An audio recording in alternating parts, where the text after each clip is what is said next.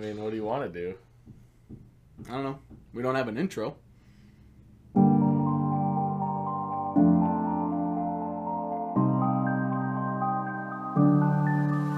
Let's go.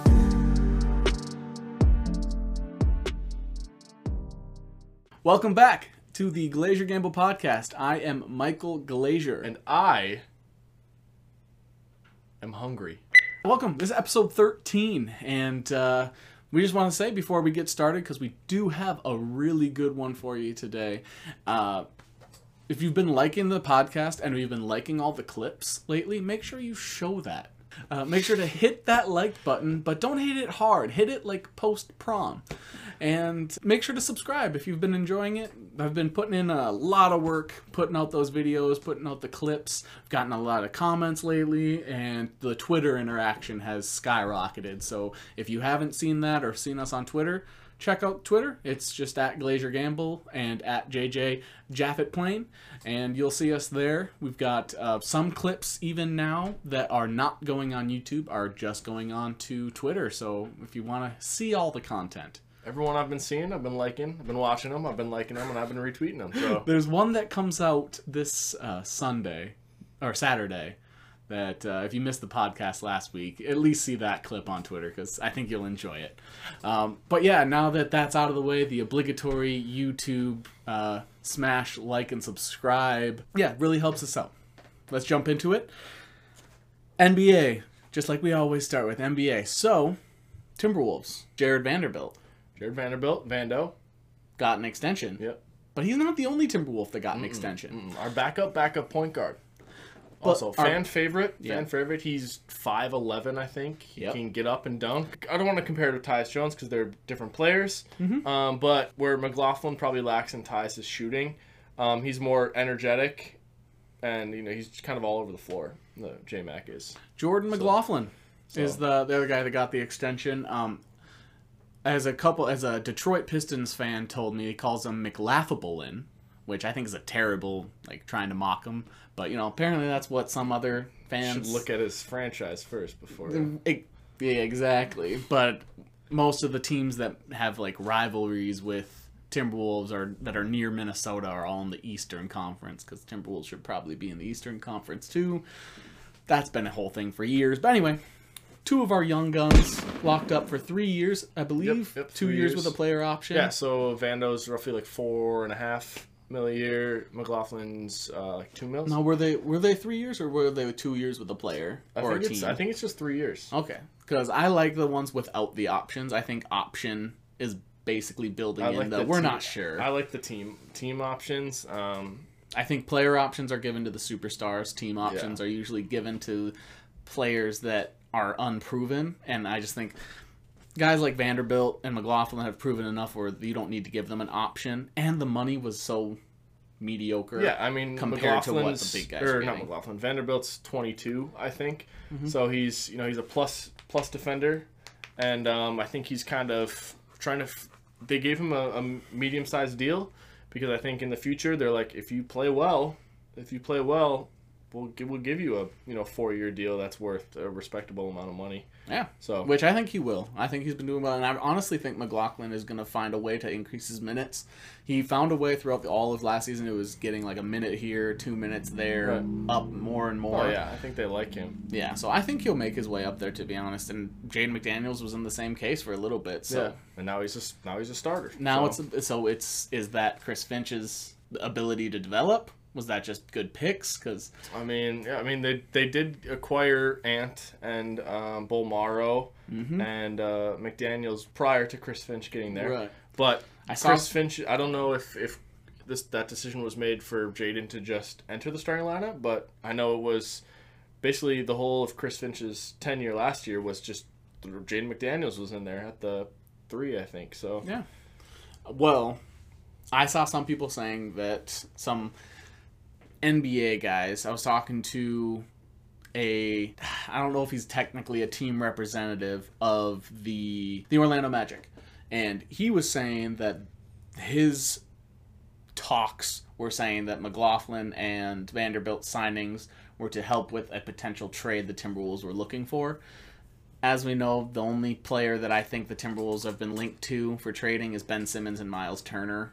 Sure, that's such a small salary that's kind of surprising. I don't know if I. The only thing that would make sense if that means the Timberwolves think that there'll be an additive salary onto like a Beasley trade. Sure. But yeah, I didn't believe that. I thought this was just assigning guys that we're building. So. Yeah. Well, I mean, I just wanted to let people know. I'm a huge fan of Vanderbilt. I don't think he hasn't reached his offensive peak yet. I also don't think he's reached his defensive peak, but he's already a plus defensive player, just like Jaden McDaniels, who definitely hasn't reached his offensive peak yet. Oh, no, he's going to get especially from that clip we saw of him working out. Yeah. He's definitely getting better, working on his game. I just wanted to report that because we're not technically media or reporters, but I have been working on actually getting some connections into the league that are reliable, not just Twitter connections. And, that was like a guy that I was able to talk to that was what his information was. So I just wanted to report that for you guys. Sticking with the Eastern Conference, Jahlil Okafor signed a non-guaranteed contract. Okay. I wonder if they go back, like we talked about doing those redrafts, how far he would fall. He might go down to second round, or undrafted. Yeah, that's not great. Can you find 60 players that from that draft or that year, maybe undrafted guys that were better than Jahlil? I don't know if you can find 60. Yeah, he might be.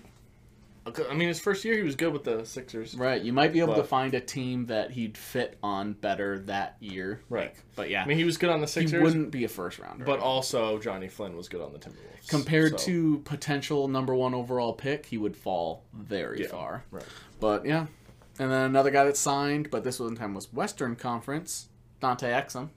Signed with the Rockets. He had a little stint last year, 24 games with them. He was the Jazz's like bench guy, right? Kind of 6-man-ish. Yeah, he played 24 games with the Rockets last year, so I think they're bringing him back. I remember when he was coming out of college age, I remember thinking Timberwolves might get him, so I had to pay attention to what he was doing. Right. I thought he looked all right. There was a couple guys I feel like that year. I feel like that was around the same time Ty Lawson was. Okay. Like, I feel like it was Ty Lawson. Yeah, I feel like it was around that time, but for some reason that's what I feel. And then another player that got an extension was Aaron Gordon, which shocked me that he got $92 million for 4 years. I think a lot of people were like, he may not be worth it. But like they said, they traded all those assets for him. I think that's why they had to, basically. Yeah. But yeah, I feel like the only reason they gave him so much was because of his potential to get back to what he was in Orlando. Sure. But also because of what they gave up to get him. Right. If you can get Aaron Gordon back to what he was doing. If the Nuggets can get healthy, it'd be fun to see what they can actually do. But he wasn't doing great. Yeah. When they didn't have Jamal Murray. Right. When Michael Porter Jr. wasn't playing like max minutes, and he still wasn't. Yeah. So we'll see. We'll see. Still a better contract than John Wall. Better contract than Kristaps Porzingis too. Yeah. Speaking of John Wall and Kristaps Porzingis potentially, Rockets say they want to move on from John Wall and they want to work with him to try to find a good trade suitor. Partner. Yep. Right. How? I don't know. So we talked about this a little bit on Ecology on my ride home, and there's really very few contracts that kind of like match up with John Wall's $44.8 million or whatever. And one of those is Kristaps Porzingis. So I'm not sure if Rockets would have to give up something or if Dallas would have to give up something, but just a 1-for-1 swap.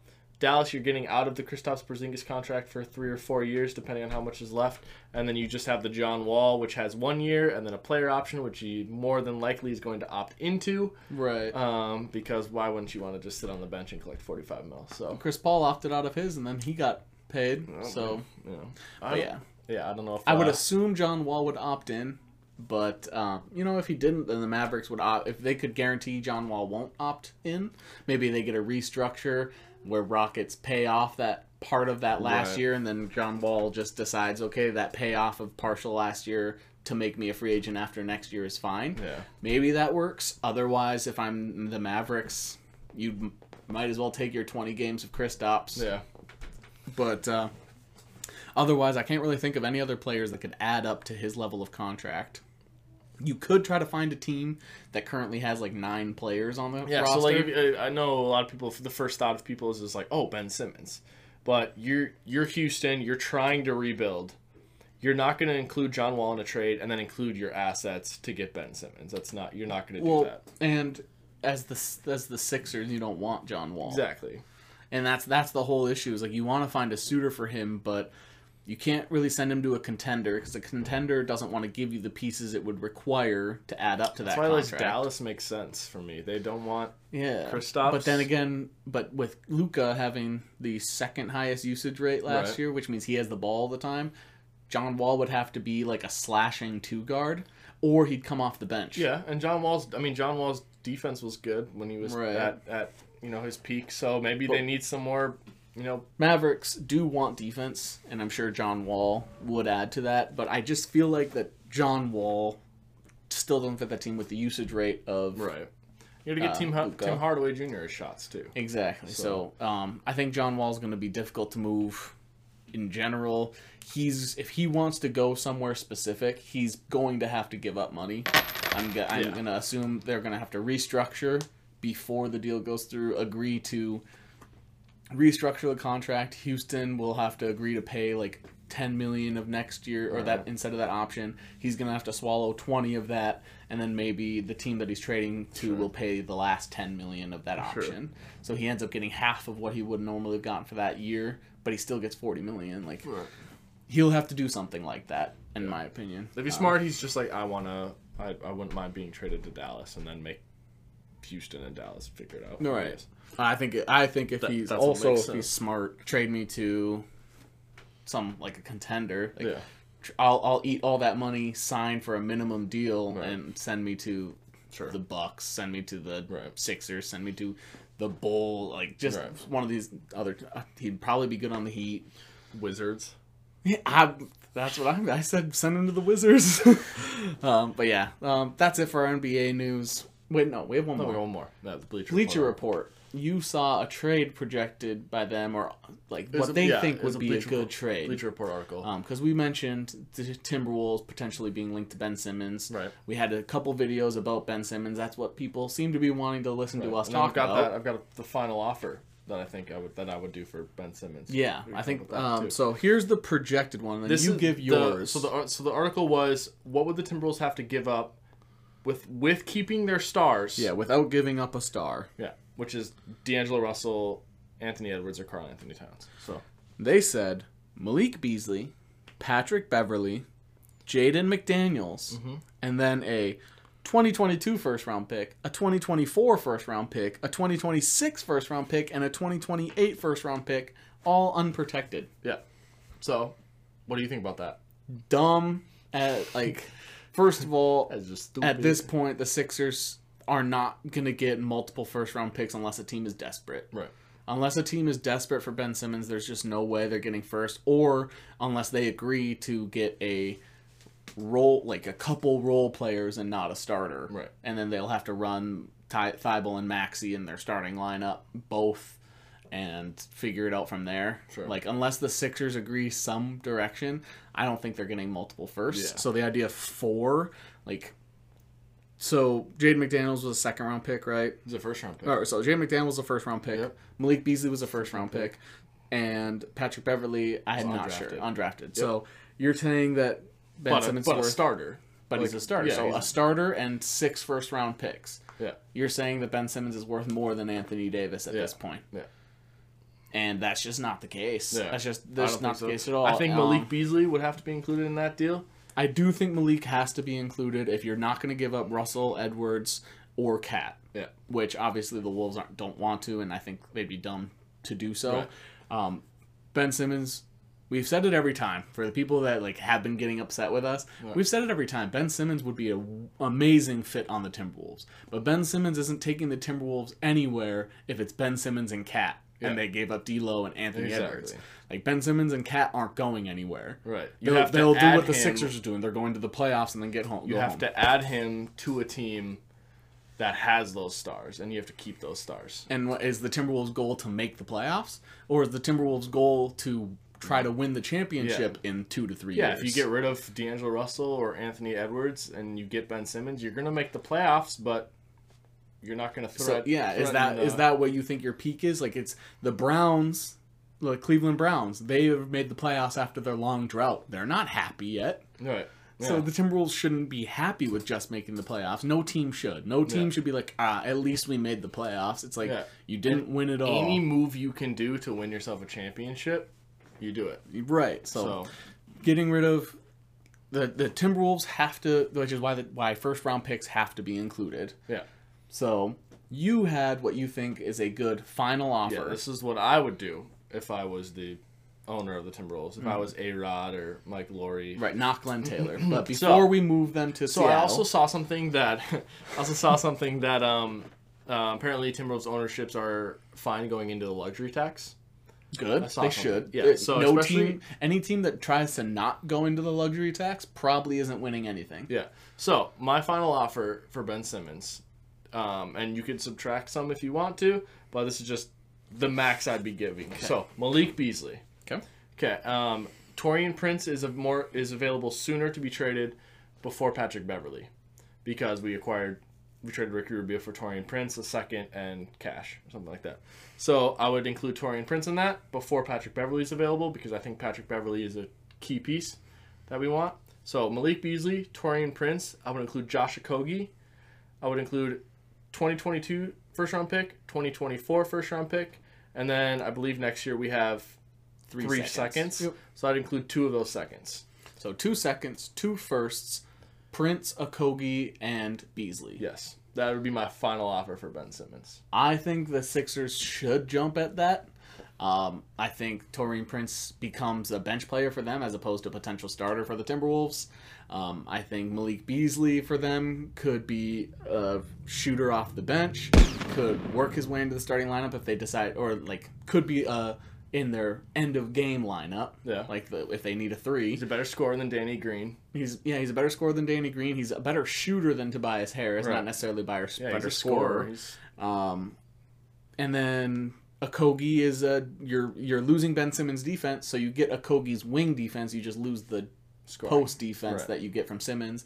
You lose the scoring that you get from Simmons, and you lose the distributing game. But you get to keep the defense. And you get some picks. And then you get 4 picks, 2 of them being firsts. And then I would say if I'm the Wolves, I start that by offering that one being lottery protected and the other one being like one of those protections where if it's like a top 20 protected, something like that. And then if you do get top 20, the next year it's unprotected. Right. So I would do that. And then if the Sixers say no, my counter offer would be, okay, both of those picks are unprotected. Yeah. And then my counter offer to that, personally, I think Sixers should jump at that. I think that is a great signing for both. The Timberwolves lose some scoring and lose their future, but again, Simmons, D'Lo, Ant, McDaniels, Cat, all on the same team. Vando, McLaughlin, all Beverly. On the slate for the next 3 years. So then you have a potential 3 years. Timberwolves are actually a potential deep playoff team. Yeah. And those first round picks that you're giving up aren't going to matter because the first round picks isn't going to do anything for you. Right. So I think the Sixers should jump at that, and I think Daryl Morey would take those 2 first round picks and move them anyway. Sure. So I think they should jump at it, and I think that'd be smart. I get it if the Sixers fans think that that's not enough. If you want to make it enough, maybe add in a 3rd team or switch Taurean Prince for Patrick Beverley when he becomes available. Sure. I don't really want to lose Beverley. I'm not a huge Patrick Beverley fan. Right. Just because he's one of those guys, if he's not on your team, you probably don't like him. If he's on your team, you like him type of guys. Now that he's on our team, I feel like I should like him. Right. But because he's never been on our team, I haven't liked him. But I would say I'd get a 3rd team involved, and maybe I propose this to you kind of as a joke, but it might be able to work. You get the Pacers involved. The Timberwolves also want to get Miles Turner. Right. Now the Timberwolves either throw in Beverley and Layman as well, or maybe Beverley and Vanderbilt, one of those 2 guys they signed, McLaughlin, somebody like that, or just throw in one of those guys. You don't have to include 2. Then maybe another first. One of those 2 firsts that you threw in goes to Pacers. The Pacers maybe throw in a first and another like future Right. first to the Sixers, and they give up, or maybe the Sixers give the Pacers Thibault or Maxey or one of their young Sure. potential guys.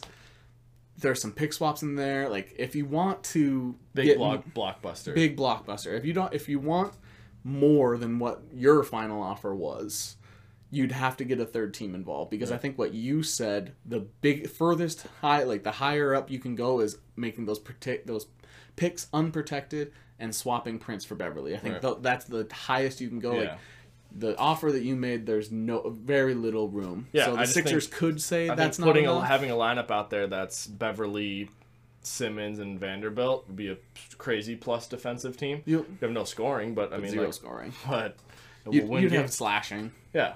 So I mean, And if Beverly's having a good night, he's a decent shooter. yeah, so. he's a good shooter. Better shooter than me, so but yeah, I think that's about as high as you can go. And what you offered, I think, is fair for both sides, good for both sides, and because of the type of manager Daryl Morey is, he would either turn Prince and those picks into Something a else. $20 million type of fringe all-star level guy. He would turn it into that and keep Okogie for defense, and I think he would do some more work. Sure. I think if they are not able to get one of those max contract level players that they've been saying and 6 first-round picks, if they're not able to get that, Daryl Morey will keep trading anyway.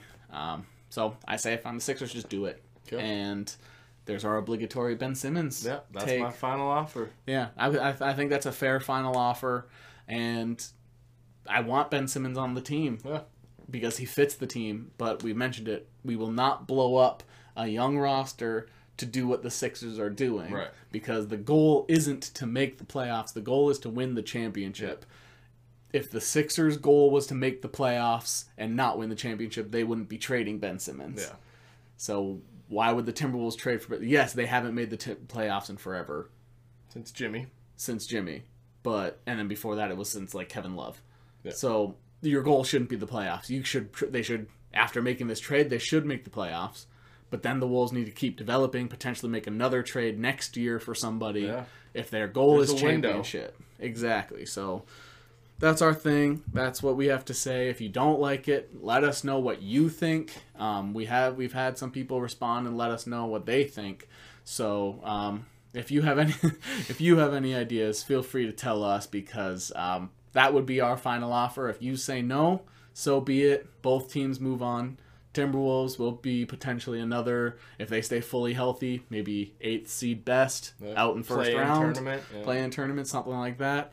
But if they say yes, I think both teams are in the playoffs. So we'll see. Now let's move on to our NFL discussion. DeMarcus Lawrence today, he broke his foot. Yeah. And he's out for the rest of the year. So I thought the Cowboys were really impressive week 1. I did not think it was going to be that close of a game. I did think they'd cover, which they did, but they were a lot better, and I think that their defense being healthy was important. And every year their defense isn't healthy. Yeah. I mean, since Sean Lee. Sean Lee would get hurt every year, be out for Van Der Esch season. got hurt. Jalen Smith kept getting hurt. Right. DeMarcus Lawrence now. Randy Gregory Byron Byron Jones kept getting hurt. Even before that was they had that slightly older safety who was a corner. God, I'm blanking on his name. But anyway, they've always had injury issues, and now with him getting hurt, I do think it's a major hit on their team. Their offensive line's still getting hurt. It's the same thing as always. Yeah. It's Cowboys have a great roster if they can be fully healthy. Yep. And they can't. Yeah. And I just don't see so Randy Gregory, the reason he was moving up was because DeMarcus Lawrence is on the other side. You can't double one, because Right. now that with him developing, they've actually been able to complement each other on both Right. sides. Now he can get doubled unless Yeah, hit it's them. good, and it sucks seeing a good player, like a great player, get hurt, Right. because like you want to see he's former sack leader. You want to see those. You want to see the That's sacks. every team. Like when I play the Packers, when the Vikings play the Packers, Yeah. I want to see the Packers fully healthy, Yeah. but I want the Vikings to be fully healthy, and then I want to beat the other team when they're fully healthy, because then you know where you are. If the other team's hurt, like now Lyle Collins for the Cowboys is also suspended. If you beat the Cowboys right now, you don't necessarily know that you're better than the Cowboys. And I don't know. It makes better football when everybody's healthy. So I hope he can come back next year fully healthy, but it's the same thing with the Cowboys every year, unfortunately. They just can't stay healthy, and we all want to see that. Everybody talks about that roster, partially because of the Cowboys, but partially because the roster is that good. Yeah. Yeah, no, they got pieces all over the place. It's just they got to put it together. They got to stay healthy. And if they're not going to stay healthy, maybe do something about it. I don't know, like make some moves, do something. Now, Panthers, their game. Did you see the mixed reality Panther thing? Yeah, it was very, very cool. Yeah, but I saw people were saying like that technology is like super inaccurate, terrible. Okay, what's your team doing? Yeah, what'd your team do that was that cool? They let a cannon off every time you score a touchdown. Good for you. We used to do that. We used to have like fireworks. Well, now they have banned. Yeah, now the Vikings have a ship at the beginning that blows fire, and I thought that got banned too. When I was there in our feel seats, the heat. It's yeah, hot. Feel it, yeah, that was their last time. So, but now they have like these tiny fireworks. Sparklers. Anyway, yeah, but Panthers was cool. If you thought it was not very like high definition graphics, well, this was the first time they've done it, and no other team has done anything like it. So, look at the faces in Toy Story. The very first Toy Story, all the human faces are hideous. Yeah. The first time people delve into new technology, it's not always perfect. Yeah. I thought it looked amazing. Speaking of Panthers, that was week 1. Week 1 happened. We gave our picks last week. And like I said, as a little, like, schoolboy. Hello, this is happening. Disclaimer, that's the word. There you go. As a disclaimer, I said it. Last year I had 38% on my picks for week 1. This year, the exact same 38% on the predictions and / like bets, and it was 50% on winners, 38% on predictions. So like covering and who covered and that sort of thing. So same as last year. And then last year I ended with like high 60s, almost 70% for the last few weeks, 100% in the playoffs except for Super Bowl. So basically on the same trajectory as last year, so I'm not surprised. It was very poor selections. Yeah, it just we didn't do quite well, but you know, this is not betting advice. This is not betting advice. So gonna go over week 2, but yes, all these projections are just guesses, thoughts. This is what I think's gonna happen. This is not betting advice. Don't take it as betting advice. So if you lose money on it, that's on you. Shouldn't have listened to some dude who was 38% in week 1. So this is in like tonight. This is tonight. All these games are in chronological order of like as they're happening. Giants versus football team. I said that football team will win and cover. They are 3.5-point favorites. I think they'll win by more than a field goal. Then it's Bengals versus Bears. I think the Bears will win and cover. They are only 2.5-point favorites. I think the Bears can easily win by a field goal. The Texans versus the Browns. I think the Browns win and cover. They are 12.5-point favorites. I think the Browns do win by 2 touchdowns. I put down I would not bet this because that is such a huge difference. Yeah, and the Texans blew out the Jags last week. So but the Jags aren't great. But no one expected the Texans to win last week. Exactly. That's why you stay away because you don't know at this point. Yeah. However, if I think that is like the one I question most. I wouldn't be surprised if Cleveland wins and the Texans cover that because that's 2 touchdowns. Right. That's a pretty big margin, but I could see them winning like 38-14, like some big margin like that. So I do think Browns win and cover. However, that's a hard one because the Texans did so well, but the Browns almost beat the Chiefs. Browns have a tendency to play down to their opponent a lot. So do the Vikings. So do the Vikings, and Stefanski used to work for the Vikings. Yeah. Like it's one I probably would want to stay. I'd want to stay away from. The Rams versus the Colts. I said the Rams will win and cover. They are 3.5-point favorites. Here's a quick thing. was slightly... Speaking of the Rams, Stafford won Yep. Offensive Player of the Week, I think. Do you think he should have? No. Because Kyler Murray had 4 passing touchdowns and a rushing touchdown. Yeah, I think Kyler Murray should have had the Player of the Week for the NFC, but he's in an LA team and he's on a new team and he's been a story more than Kyler Murray has. So just like Tom Brady won, I think he won some sort of NFC award as well. Right. And it's like, you weren't the best in the NFC either. Yeah. So just didn't make sense. But yeah, I think that's another one that I'm not sure if the Rams beat the Colts by at least a field goal. That's just what I think would happen. I think so too. But yeah, it might be closer than I expect. I said the Bills will beat the Dolphins and cover. I think the Dolphins kept it close with the Patriots. I think the Dolphins and Patriots are both kind of overrated this year. And I think the Bills were weak in week 1, but will bounce back. Speaking of New England, I think they win and cover against the Jets. I think New England, while being overrated, the Jets are the Jets. Jets suck. I think Shannon Sharp did that. Jets suck. So yeah, I think they're 6-point favorites. The Patriots are so.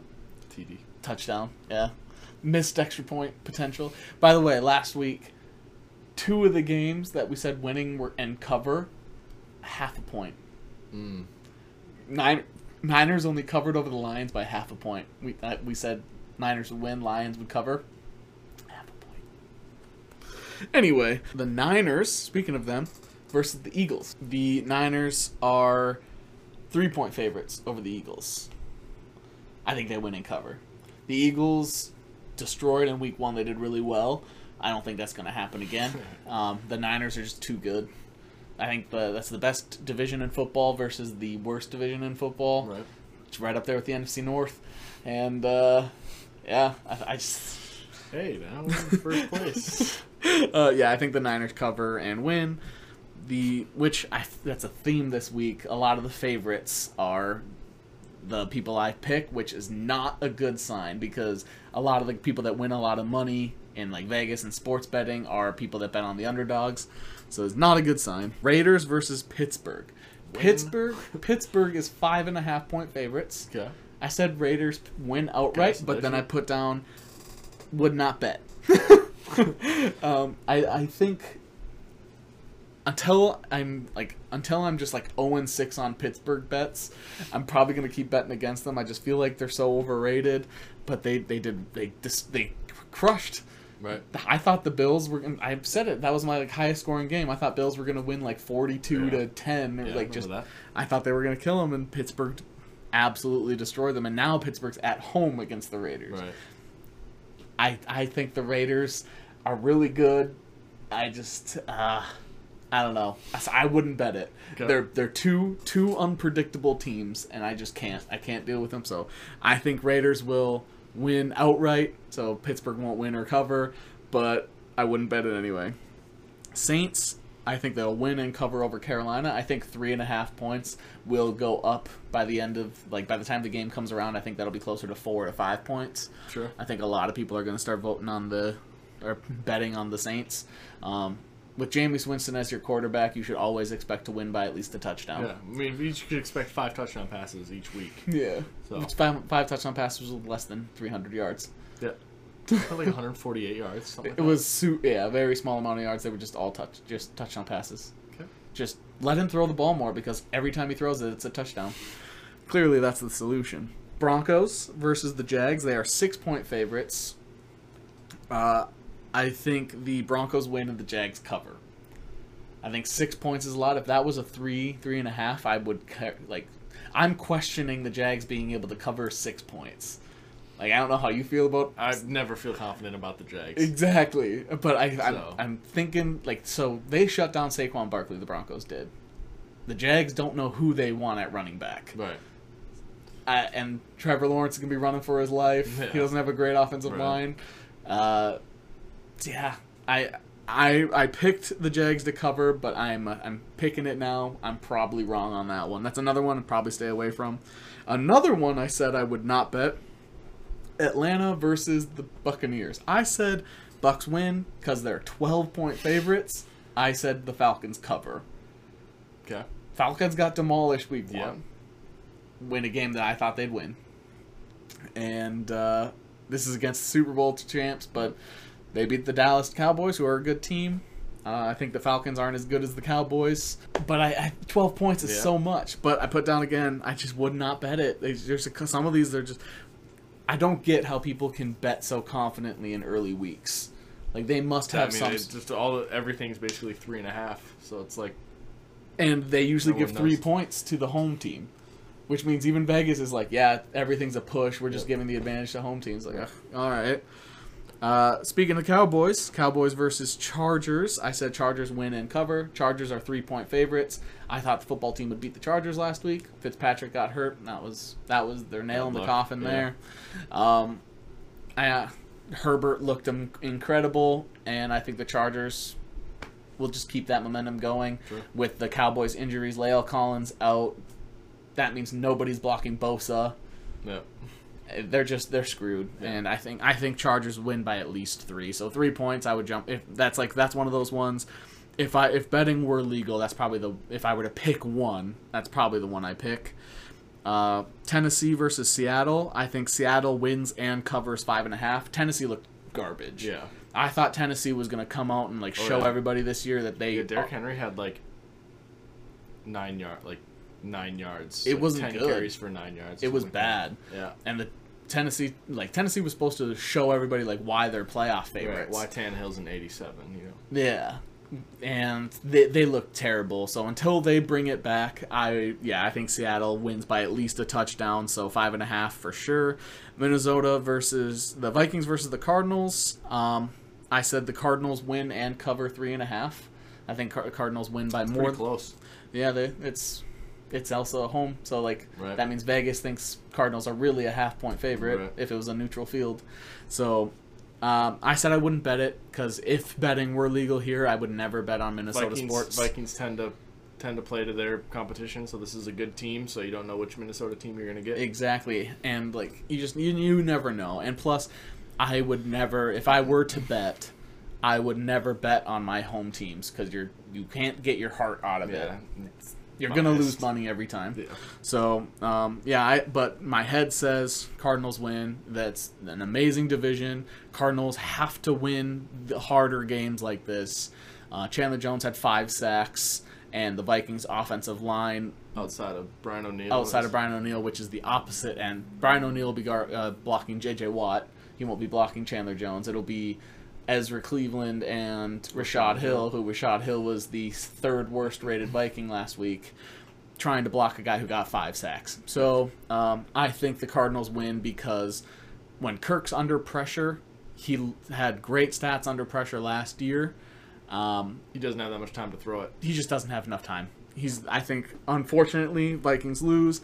Last year, none of the teams that started 0-2 made the playoffs. So that makes me sad. And less than 12% of teams that start 0-2 make the playoffs. So I do think Vikings start 0-2, which makes the season a lot more of a struggle to actually get into the playoffs. But with this division... Right now we're in first place. Right. So the week were to stop... The season stopped after week 1. Vikings would be in the playoffs. Yeah. However, it doesn't. And the Packers played Detroit. So I think after this week, Packers will be back to their first place position. Sure. Anyway, we'll get there. Next is the Chiefs versus the Ravens. I think Chiefs win and cover. They're only 3.5-point favorites. I think the Chiefs are much better than the Raiders. The Raiders beat Baltimore. Baltimore had a lot of mistakes. The only advantage the Ravens have is the fact that it's a home game. So it could be close, but... Lamar also needs to just hold on to the ball. Yeah, but he's never had too big of an issue with that in the past. Yeah. So, I think the Chiefs win. I think that it is close. I think 3.5 is fair. They might only win by a field goal, but I do think the Chiefs do win by more than a field goal. They've never beaten Patrick Mahomes, and they say the best thing to follow in betting is trends. Again, not betting advice, but in this, I would pick the Chiefs. And then Detroit versus Green Bay. I think Green Bay is 11.5-point favorites. I think Green Bay wins, covers. It's in Green Bay. Aaron Rodgers was talked about all week, and he's going to be like, this is why I told you not to worry. he's gonna be like, hey, Devontae didn't score last week, but hey, he's gonna score again. He's gonna score at least once this week, and it's just, I think that's out of all there's two 12-point games and an 11-point game, or basically 12. Out of all the big spreads, that's the one I would pick. And then one little fun thing about all the like lines for the week, I thought it was not a single game has an over/under of less than 40. Okay. Every single game says it's at least like the lowest over/under was tonight, the Thursday night football game, which was 40 or 40.5. Okay. So like, and that's the lowest. So they expect, crazy. Yeah. And so I don't know if it's the league overreacting, like the sportsbooks overreacting, or if that's just a sign of where the NFL's heading. Like, you should expect every team to score a minimum of 20 points then. Right. So you're expecting every team to score at least 2 touchdowns and 2 field goals every game. And we'll miss an extra point, so. Yeah. Or 3 touchdowns and a missed extra point. Like, you're expecting, there was a couple games that were almost an over/under of 60. So. Yeah, like the Vikings scores. Over/under was like 54.5 or 50.5. That's about right. So yeah, that means with the Cardinals being, what were they, 3.5-point favorites? Yeah, 3.5-point favorites. If it was, we'll just say 45. That means that 21 to 24. Yeah, like that seems all right. That just to me that's so weird. When, like, I think defense is so huge, and like I love defensive battles. It's a very clear sign that the league is now almost 100% offense. Speaking of the Vikings, the Niners wanted Cam Dantzler. Yeah, I saw a bunch of reports about how the 49ers inquired about Cameron Dantzler, and the Vikings clearly were like, no. Because after Patrick Peterson is gone for this year, Cam Dantzler's moving up. Bashad Breeland's not coming back. Yeah, if he keeps playing like he did in week 1. Did not do good. Which, if you listen to our if you listen to when we were covering about the OTAs. In August, we were talking about OTAs. We mentioned how people at the OTAs were telling us Bashad Breeland looked bad. So he's picking up right where he was. He's still learning this system, and Zimmer has a difficult system for D-backs, but yeah, he said he got exposed a bit, and he needs to buckle down. He absolutely does. So we can't get rid of Cam Dantzler. The Vikings did lose in week 1, 27-24 to the Bengals. We did not think that would happen. No. But what was interesting was D.D. Westbrook was our punt returner. Amir Smith-Marset was our kick returner. And when Kene comes back... Yep, he should be the guy. He'll probably be so both. Fast. Yeah. He's so fast. I like D.D. at punt return because he is quick. He's not fast, but like he's not super fast. And you can't put KJ out there because he's your wide receiver 3 now. Locked in wide receiver 3. He did an awesome. Amazing, which like 3rd and 24 or something like that. I talked about how KJ has a potential of losing his job this offseason because he did so poorly in his rookie year, and we had rookie wide receivers coming in. Him jumping up and developing into that makes my heart feel good. Because when we drafted him, I was so happy and made me feel good. Speaking of heart hurting, Mick Tingelhoff died. Yeah. Rest in peace, old Viking legend. Hall of Fame, pretty sure. So, gone but not forgotten. We had some positives and negatives from the Vikings. Yeah, so we try to keep, as like you stated before, we try to stay as positive as possible on the podcast. So we have a lot of positives and then a couple negatives just because it's glaring issues. Yeah, people in sports in general tend to be too negative. Absolutely. And if you, I look through the Bleacher Report stuff all the time. Everyone's negative. My family was texting me halfway through the second quarter of the Vikings game saying, fire Zimmer, fire Spielman, cut Kirk. They were saying have a fire sale and trade some of our best players. All because they were losing to the Bengals in week 1. Yeah. Like Bill Belichick's week 1 percentage is like really bad. They look at this game and they see like just comparatively, like Kirk's stats, 351 and 2 touchdowns. Aaron Rodgers had like $138 and 2 picks. So like Aaron Rodgers would have had a better quarterback rating if he spiked the ball every time he threw it instead. I just don't understand. Like, I understand competitiveness brings out aggression. So people, because they get angry, they get negative. when it comes to sports. They want to talk crap about other teams to let them know they're terrible. They use the term poverty franchise way too much. I've been using poverty a ton lately. Right, like people use it just all the time, just way too much, and people have to say, "Oh, their team lost, season's over." And Yeah. like, I mean, you look at there's some games where didn't the teams didn't Buccaneers weren't expect they to win. wild card last year?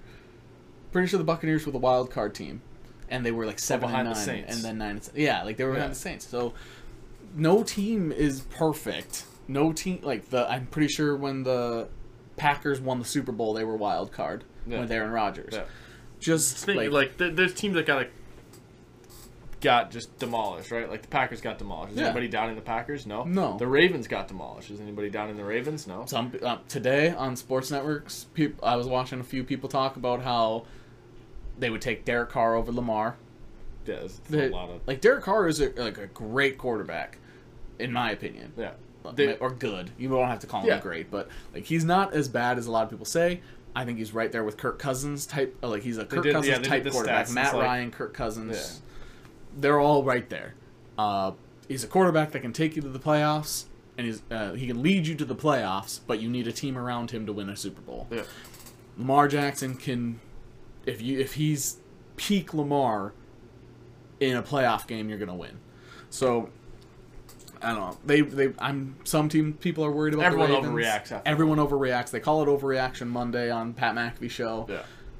It is Overreaction Monday, but it's overreaction every day in the Yeah, NFL. yeah. And, And Vikings- just sports, but Vikings in for general, sure. it's overreaction. They say that teams bring in the attitude of their city. So the Vikings must be super negative in the locker room, extremely passive aggressive with each other. just pointing out everyone that should be cut and traded. Yeah. Just Kirk probably can't even show up.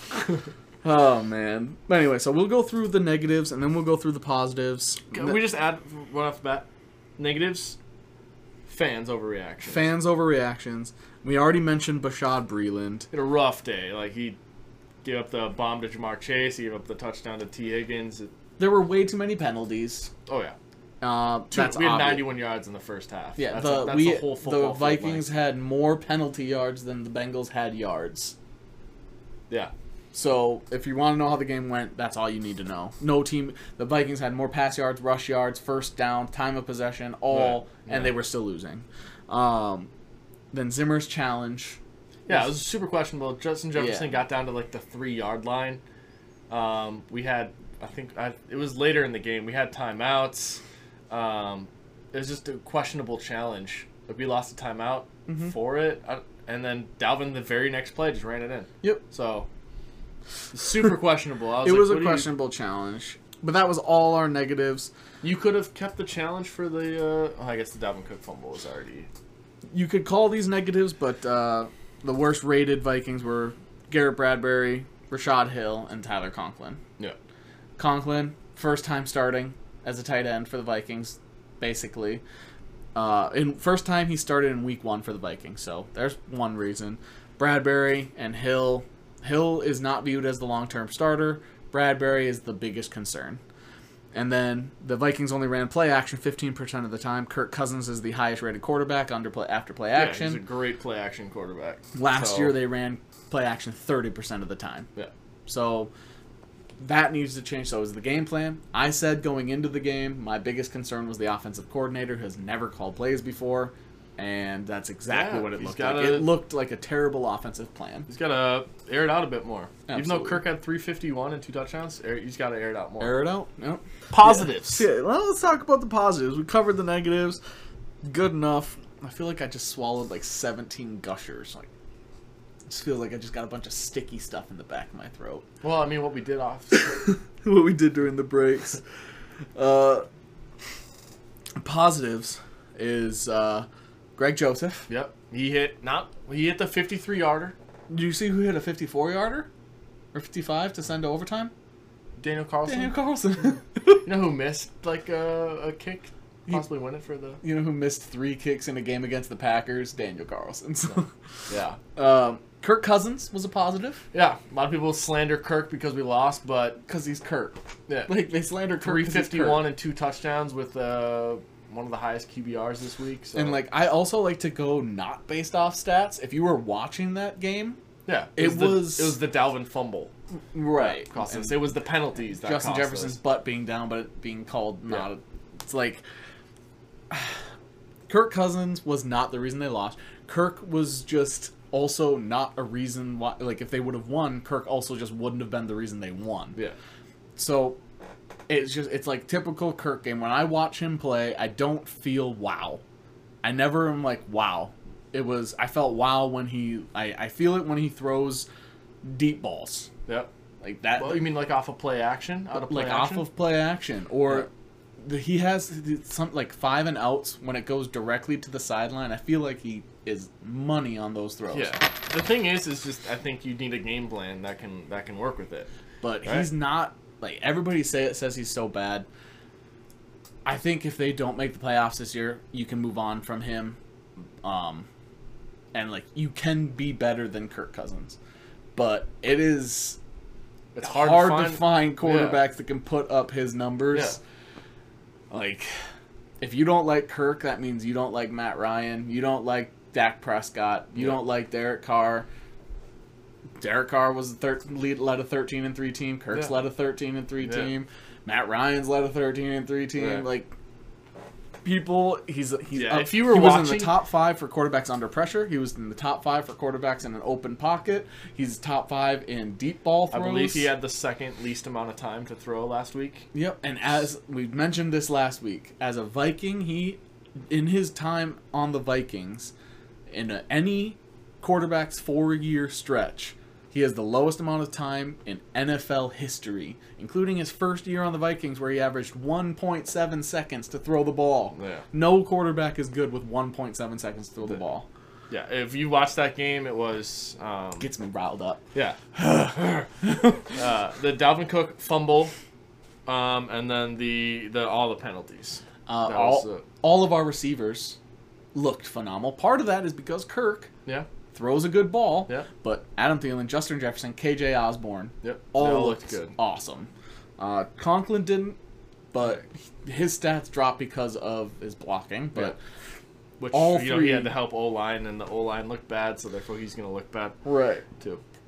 But KJ locked in. Wide receiver KJ looked great. Better than BB, better than BC. He had a great conversion on like a 24-yard conversion. So.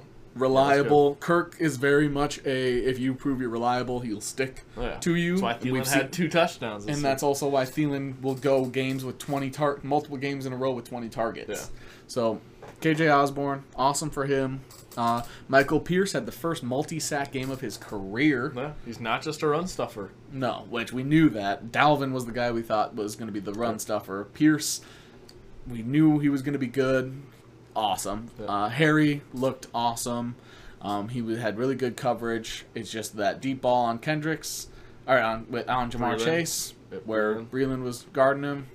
Woods was on that side too. Right. Like I don't think that was Harry like not helping. So Harry looked good. Kendricks was all over the field. Yeah. There was a play where he lined up in the A gap, and the Bengals gained 4 yards. And he got the tackle on the sideline. Kendricks looked so good. Vigil looked good, too. Vigil looked good. Right off the rip, Vigil looked good. And then on the other side, Danielle Hunter. Yeah, there's this one, he just slapped the guy, slapped the dude out of the way, and it was just like, uh-oh. Like, Burrow knew it, too. Burrow was like... Right. This is going to be a bold statement, I think. So I was listening today, and somebody said Khalil Mack's the best pass rusher in the NFC North. Okay. I'd rather have Danielle. Yeah. And I think that's a bold statement compared to what most NFL fans would say. Right. I'll take Danielle. I think as an overall player, Khalil Mack can play linebacker, edge rusher, whatever. Like, overall player, he's probably more desirable. But if you're saying pin your ears back and rush the passer, I'm taking Danielle every time. Yeah, Danielle's something else. He's not human. They got him his money. He's happy, and I'm happy. Yeah, so. we're both happy. O'Neal didn't allow a single pressure. For the people that thought that he was overpaid, and we talked about that last week, Brian O'Neal didn't allow a pressure. Not just a sack. Yeah, I think Bradbury had 4. Bradbury allowed 4 pressures. Rashad Hill allowed 4 pressures. Cleveland had 1. Cleveland had allowed 2, 3, Udo and had 2. Udo allowed 2. Yeah. And So, O'Neal allowed 0. Yeah. Pretty good for a 78 overall in Madden. Yeah, so... He got and paid like the second best right tackle in football, and he's, a second best right tackle wouldn't allow a pressure. yeah. There you go. He's known as a run blocker, too. Exactly. And so, but we talked about how his agileness makes him such a good pass Yeah. blocker. And then the last positive is Vikings are in first place. yeah. If the season ended right now, we'd be in first place because we have the closest points for versus points against. Yep. So There you go. Packers will be in last. And the best rated Vikings were, number 1 rated Viking was Kirk. Then it was Justin Jefferson, Adam Thielen, CJ Ham, KJ Osborne, in that order. The last little positive thing we have about the Vikings was I was listening to Darius Butler. He has his own podcast called I'm blanking, but it's like Everything DB. It's a defensive back podcast. Sure. And he was talking about the one team that he thought would turn it or bounce back. Like the team that looked terrible in week 1 that won't look terrible in the future and he thinks is actually going to turn it around the most. He picked the Vikings. He thought the Colts and the Vikings, but he used to play for the Colts, so he is a little biased there. Yeah, so I think that's a positive when you have an ex-player have something good to say, because a lot of the believes in your franchise more than the fans believe in yeah, the franchise. because a lot of the media pundits, people, whatever you want to call them, were basically like I was listening to them when they were doing like recaps of the week. They all basically skipped over the Vikings, like Bengals, Vikings, Bengals beat a bad team, Vikings played poorly. Go on. Or Bengals Vikings, Joe Burrow was good, and then move on. Like there was they didn't talk about it at all. So I love hearing that Darius Butler thinks that the Vikings, that was a fluke loss, because it gives you a little bit more faith, because I trust what ex-players have to say, especially not in a media-based setting. If this is the game that's gonna, like, if this is the game that needs to kick us into gear, and we don't have it late in the year, and then all of a sudden we start questioning how good we are. Like Josh Allen's rookie year when the Bills knocked our socks off. Yeah. When I was at that game, and it felt, my dad and I looked at each other, we were like, this feels weird. Like all the players were sitting around with their helmets off talking. They weren't really practicing before the game. We were like, this is weird. And my dad and I were like, are we going to lose this game? And then we got destroyed. Yeah. I think it's games like that every team needs, and maybe because I think that was Zimmer's first loss against the Bengals. I thought that was a big positive. I was happy to hear it, and well, let's clean things up and smack around the Cardinals a little bit. That was my smack image. You had to have your tongue out, or yeah. Okay. I need my tongue out most of the time. The air's tasty.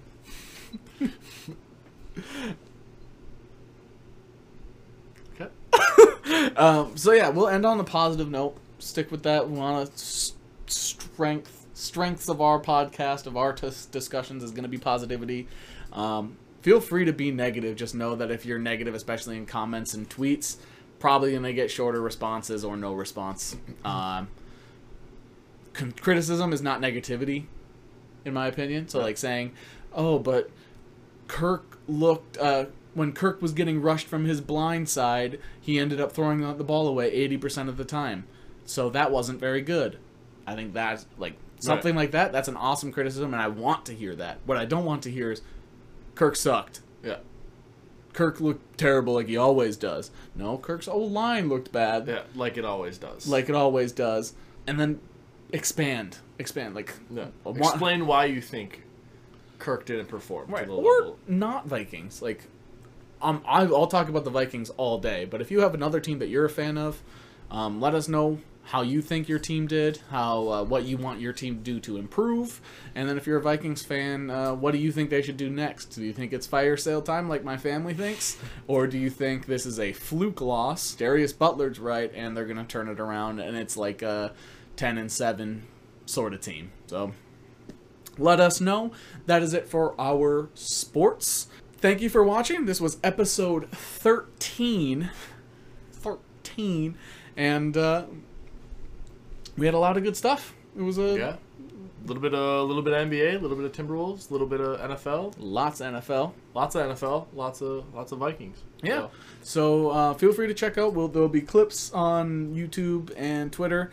If you've watched this whole podcast and are still watching, thank you so much. We do have a few people that watch all the way through. You guys are super appreciated. You help us out more than you know. That watch time is huge. So feel free, again, like we mentioned in the beginning, like and subscribe. And we'll definitely see you again next week. And I'm glad that you're here. And we hope that you are glad that we are here. Super fun. We'll keep coming back to you. Thanks for watching. GG. GG. All right. What do you want to do? I don't know. It's not like we have an intro.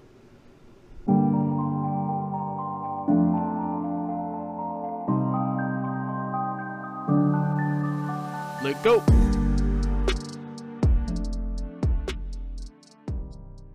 All right, welcome back to the Glacier Gamble podcast. This is our Marvel / nerd section of our podcast. If you meant to click on this, I'm glad you're here. If you didn't mean to click on this, don't go away. Yeah, this is episode 13, which is beyond 12, but before 14. Mm-hmm. We're not going anywhere. We're going to keep coming at you. So even though most podcasts end after 12, we're not.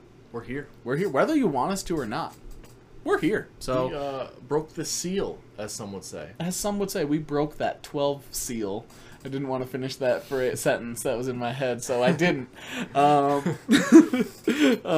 Anyway, before we get started, just want to let you know we really appreciate all the viewers that we've been getting in lately. We've been breaking up into clips, putting them on Twitter, and those have gotten a lot of interaction and views lately, and the ones on YouTube are getting some good interaction as well. So just thank you all very much, and we do appreciate you a lot. We're going to keep going forward with those, and if you do like those, feel free to hit that like button for us, but don't hit it too hard. Hit it like post-prom. And yeah, and then subscribe if you want to see more of the content, because it's great. We mentioned Twitter. That is at Glacier Gamble and at JJ Jaffetplane. And yeah, we'll definitely put those up. And yeah, check those out. We tweet every day, but we always let people know when new videos come out. We post the clips, like the shorter clips are posted on there without a link if you'd rather just see them right away. So yeah, feel free to check out our Twitters and like and subscribe on YouTube. There we go. And I haven't said this. Let me introduce. I am Michael Glazier. This is Joe Rybolt, and we are here for you. And let's get going. We are going to start out with some non-Marvel news, but it does involve Anthony Mackie. Yeah. I don't know if you played Twisted Metal as a kid. I did, on the PlayStation. Loved it. Drive around, crazy car. And blow up other people's cars. Yeah. That was like the whole point. Anthony Mackie is producing and starring in a new Twisted Metal series. So I think that's awesome. Yeah. I think that's a great casting. And Anthony Mackie has such a huge background in theater and acting. I was waiting for him to get some big producer credits. So I'm excited to see how this turns out, because gotta schedule it around Captain America 4 though. What? Marvel did just release some dates, 4 dates in 2024. He wouldn't take it if he didn't think he could do it. Plus, he's similar to James Gunn. When Marvel wanted James Gunn back, James Gunn was like, "You'll work with me when I'm available." Yeah. Anthony Mackie's so important to their future that it's "You'll work with me when I'm available." Right. So he'll make it work. Marvel will make it work. But very good on him. I think that's awesome. He deserves it. We'll jump into the actual Marvel news now. First thing, so Eternals is coming out. We've mentioned Eternals multiple episodes. However, there's no new trailer, no new information about the show, the movie itself. But there was some awesome behind the scenes information that we got to see. Yeah, so people familiar with Walking Dead, there's an actress on there named Lauren Ridloff. She plays Connie in The Walking Dead. She's my favorite character on The Walking Dead outside Negan. She took a break from Walking Dead. She fake died and then they brought her back. Shocker, she's alive. Yep. Spoiler alert. Yep, typical The Walking Dead. Right. Didn't see the character. She had another. Yeah, so Michonne did that same thing when she had to go shoot Black Panther. But Lauren Ridloff is in Eternals. She's playing the Eternal Makkari. Mm-hmm. She's a deaf actress, and so there was a couple of scenes where she had to start the scene facing a wall, and so she can't hear anything, so she can't hear the cue to begin. So she would voice her frustrations to her co-star Angelina Jolie. Angelina Jolie thought of a tip to use a laser pointer to kind of cue her. Mm-hmm. And then I think they described it as a laser circle on the wall. Yeah, so that she could see that, know when to start, and then it's easily able to be edited out. So that's just Angelina Awesome. Jolie looking Angelina out for Jolie's her. been working in Hollywood forever. She's often been considered somebody that's been great to work with, and this just proves why. Yeah, she's also said that she didn't join the Eternals because she wanted to be a superhero or whatever. She wanted to be a part of a family. Yeah. And so this is her Eternals family. So it's like she's looking out for another family member. She's been in movies that aren't good, but she's never been bad. Right. So she's awesome. So big fan of Angelina Jolie, and I think that's super cool that she did that. As somebody who is hard of hearing themselves, for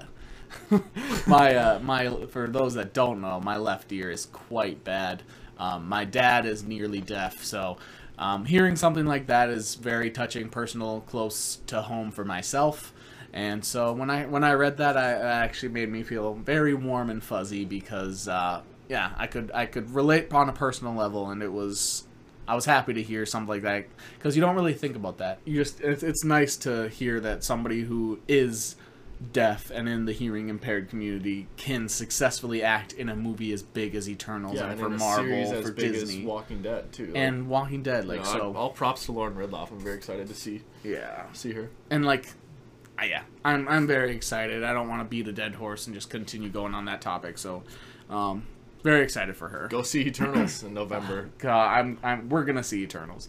So we'll see you there if you're at the same one. We're not gonna tell you which theater we're going to, but if we see you there, say hello. We'll know.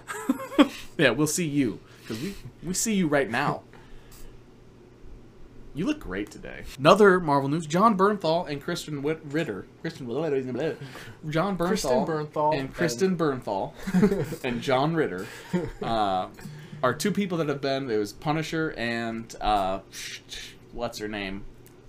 I'm gonna let you get it. Oh gosh, I don't even want to look it up. It's Jessica Jones. There you go. They are both. So they were Defenders. And Punisher wasn't in. Punisher's not Defender, but they're like in the same. The Netflix. They're in the same universe. The Netflix.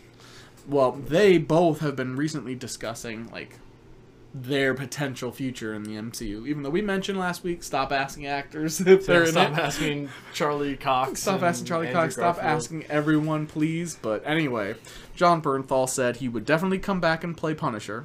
Except he wants to make sure it's done right. Yeah, they asked him in regards to, are you like curious about this whole multiverse thing and like how the Punisher could come into it, how Frank Castle could come into it? And he's like, to be honest, I don't really read any of the multiverse stuff. I will come back, like I'll want to come back as Punisher, but I want to do it right for the fans. Absolutely. And he plays his character well. He's one of those actors, like most good actors, they research their character, develop their character personally before putting them on screen. And he's fine doing the hardcore scenes. Like Punisher is a very bloody. I have a history in hardcore scenes. Do you now? I do. Yeah. Interesting. But yeah, hardcore Punisher. He does have a a lot of Punisher kills people. Mm-hmm. So including rubbing their face on broken glass. Yeah. So yeah, he's all right with that, and he's a great actor. He was great in The Walking Dead. He's actually in Night at the Museum 2, where he plays Al Capone. Fury. He's in Fury. So he's he has a wide variety, and he plays each character really well. So I hope that Kevin Feige does do it well. Which, since Feige would be the one running it, it's going to be done right. But then Kristen Ritter also said that she would be there in a flash if she were asked to play Jessica Jones again. I have the coat in my closet ready to go. Yeah. So when an actor says we mentioned this before too. Yeah. If an actor says something like that, sign them. Someone that she looks the part. She looks plays like the part. They've basically changed how Jessica Jones looks in the games and stuff to perfectly look like Kristen Ritter. Yeah. So it's the only thing that they could take anybody from that universe. Wilson Fisk, I think they probably want him back. Or Vincent D'Onofrio. Vincent D'Onofrio, Kingpin. Yep. Daredevil. And Punisher, Vincent Jessica D'Onofrio Jones. has liked He's a been bunch liking of a lot of tweets. And then somebody asked him about it, and he says, "Don't read into it." Like, he was basically super just like, I'm trolling, and I'm gonna keep trolling. Yeah. Like, oh. Yeah. So, and then and I think we could have a different, Hell's Kitchen and Defenders group Gordon ourselves. Ramsay? Yeah. And I think they recast Luke Cage and recast Iron Fist, and that's just the way it is. So, why would you recast Iron Fist? Recast who? Which we have some people we would want to play Iron Fist. Yeah, we've got some stuff coming up. We'll have to probably find a better casting. We could find a better casting. I think we'll get, by next week we'll have it all. Another person that was recently asked for like the 600th time if he's in a Marvel movie, Andrew Garfield was on Jimmy Fallon. And they brought up his infamous sitting next to Tom Holland on that like walkway photo. I don't know if you've seen the photo. Oh no! If that was Tom Holland's, if that was Tom Holland, exactly. You don't know. Andrew Garfield said that's completely photoshopped. I watched that whole like interaction. It's a couple minutes long because Jimmy and him are laughing the whole time. Yeah. It's like uncomfortable laughing for Andrew Garfield, but like anyway. That's probably what he's had to do. He's probably had to master the uncomfortable laugh. Am I in the movie? He's looking out his window for like Feige with a sniper. And it's perfect because he purpose like his attitude changes in a moment. So that Kevin Feige meme edit was perfect for it. But yeah, it was perfect for it, and like he says like I don't want to disappoint anybody, and it's to the point he recently said that they have divulged information to him about the movie because he's not in it. Inserted the Agatha. Right, it's the egg. Yeah, because he's not in it. Right, yeah. Oh, man. But yeah, so he says he's not in it, and he's said that multiple times, and they're going to keep asking him anyway. He said the photo is photoshopped, and... Right, yeah. But anyway, he was asked. Yeah, and Doc Ock is not in No Way Home either. Yeah. Doc Ock wasn't supposed to be in No Way Home. That original trailer wasn't a real leak. Yeah. Then Alfred Molina was straight up Haley just Steinfeld had no idea what you were talking about. Yeah. So they'll keep asking, and he'll keep saying no. And he said, I don't want fans to be disappointed, so I'm trying to keep their expectations something similar held. to what Charlie Cox said too. Similar, almost, verbatim. So Kevin Feige's like sitting there. He's got the sniper on him, but it also projects a teleprompter, being like, "This is what you say. All right, you say, I want to subdue expectations. Yeah. I want to subdue." Okay. So hopefully, we find out just how many scenes Andrew Garfield is in. And, but speaking of Haley Steinfeld, we'll move on from that just because, Andrew Garfield, he's probably That was a fun little bit. Well, we'll see. You'll have to see in December. Just stop asking him. He clearly wants to not. Yeah. Doesn't want to answer anymore. Yeah, just ask him, hey, do you think Spider-Man looks good? He's like, yeah, I'm probably going to go check it out. And then just end the conversation. However, I tweeted, for those that we mentioned follow, at Glacier Gamble, tweeted out, because my takeaway from the... Oh my god. You weren't supposed to see that. I was doing the Thor. Did you like it? It was my breakdown of the interview. He did. So my things were, from the clip, I said, because Andrew Garfield mentioned that Tom Holland is a perfect cast for the Spider-Man. I said, yes, Tom Holland is perfect, but Andrew Garfield was a good one. It was just underrated and in poorly done movies. Andrew Garfield made a comment about now he can just be a true fan of Spider-Man because he's not in it, so he can make comments about potentially not liking the suit or that. And I took that because of the way he said it. And it's a very common concern about Tom Holland's Spider-Man. The biggest complaint is the suit. I want to know, does Andrew Garfield, my question to him would be, do you really not like the Spider-Man suit? Because I personally don't like Iron Spider. I think it looks dumb. Okay. Just a personal, Yeah. like, sorry. But, like, I would love to ask him, like, do you really not like the suit? Because I thought that was an interesting comment that Jimmy Fallon completely missed the opportunity to ask. And then I said, people can resurface deleted tweets from celebrities from 10 years ago, but that Photoshop photo got erased. But a supposedly Photoshop photo gets erased, but a tweet from 10 years ago that was getting taken down. But yet deleted tweets resurfaced. So just want to say, I just threw that out there. That'll be our last little thing on it. But I did break it down on Twitter at Glacier Gamble, and stop asking Andrew because he doesn't want to be asked. And Charlie Cox. and Cox. Tobey Maguire. And just everybody. Stop asking. Please. Ask the people that are, like, have been, like, the people that haven't been in Marvel that might be in Marvel. Like, when people were asking Daniel Radcliffe, he had fun with it. Elijah Wood, having fun with it. Like, those people ask away. But, just, like, come on. Just stop. But, yeah, we mentioned Haley Steinfeld. But before we do that, since we were on the topic of Spider-Man, Andy Carnival, otherwise known as Andy Serkis. Gollum. He's great.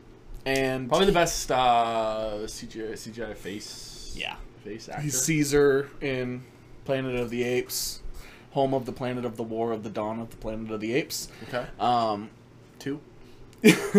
And he's just an awesome.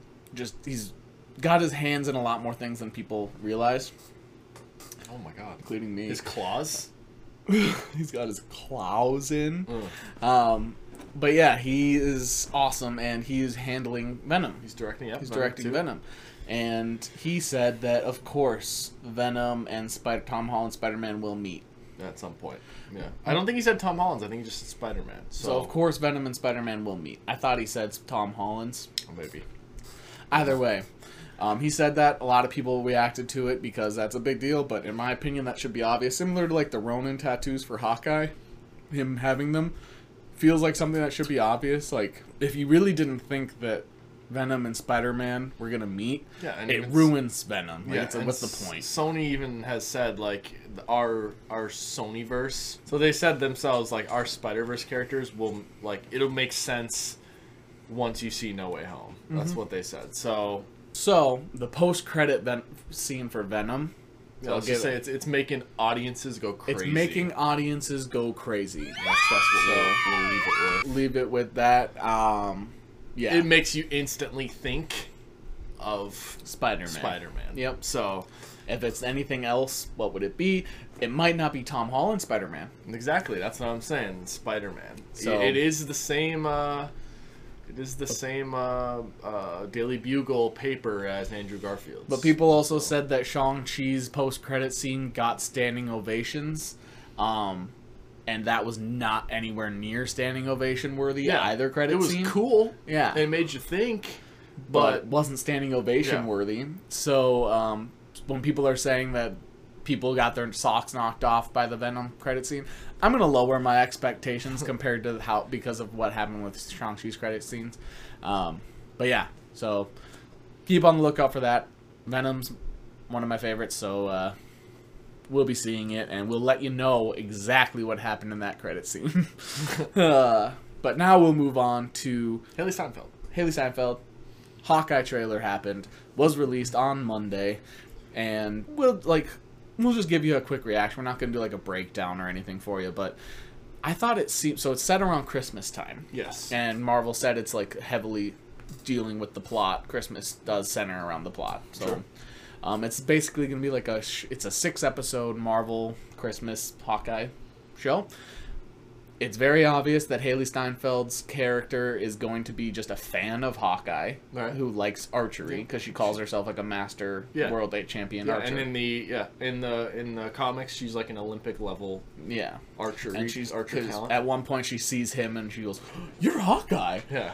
And so it's clear she's going to be like fangirling for him a little bit. Yeah, I think that. And then they're going to have like some banter back and forth. Right. It seemed a lot more campy and jokey to me than I expected. Yeah. Like, I did not expect... It basically didn't seem like there was... Even the action scenes seemed kind of jokey. I think we had...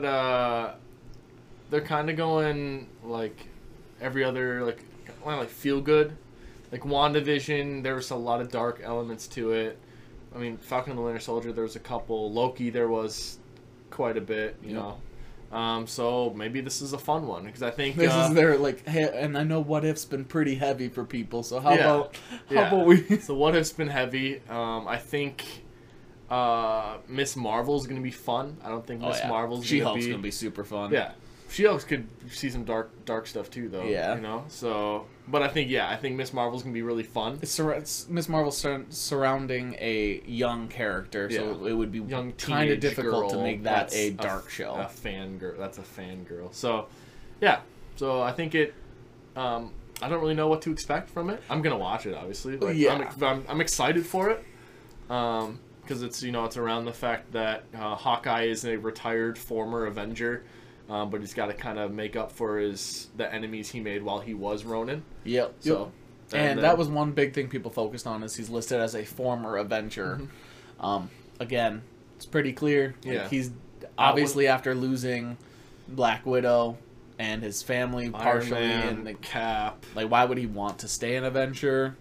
A lot of the Avengers are they basically said that they're burnt out and done. There's other heroes that can take over. So. Yeah. He's a former Avenger. He's got his family, and I thought it was interesting. It seemed like it was a lot more upbeat and jokey.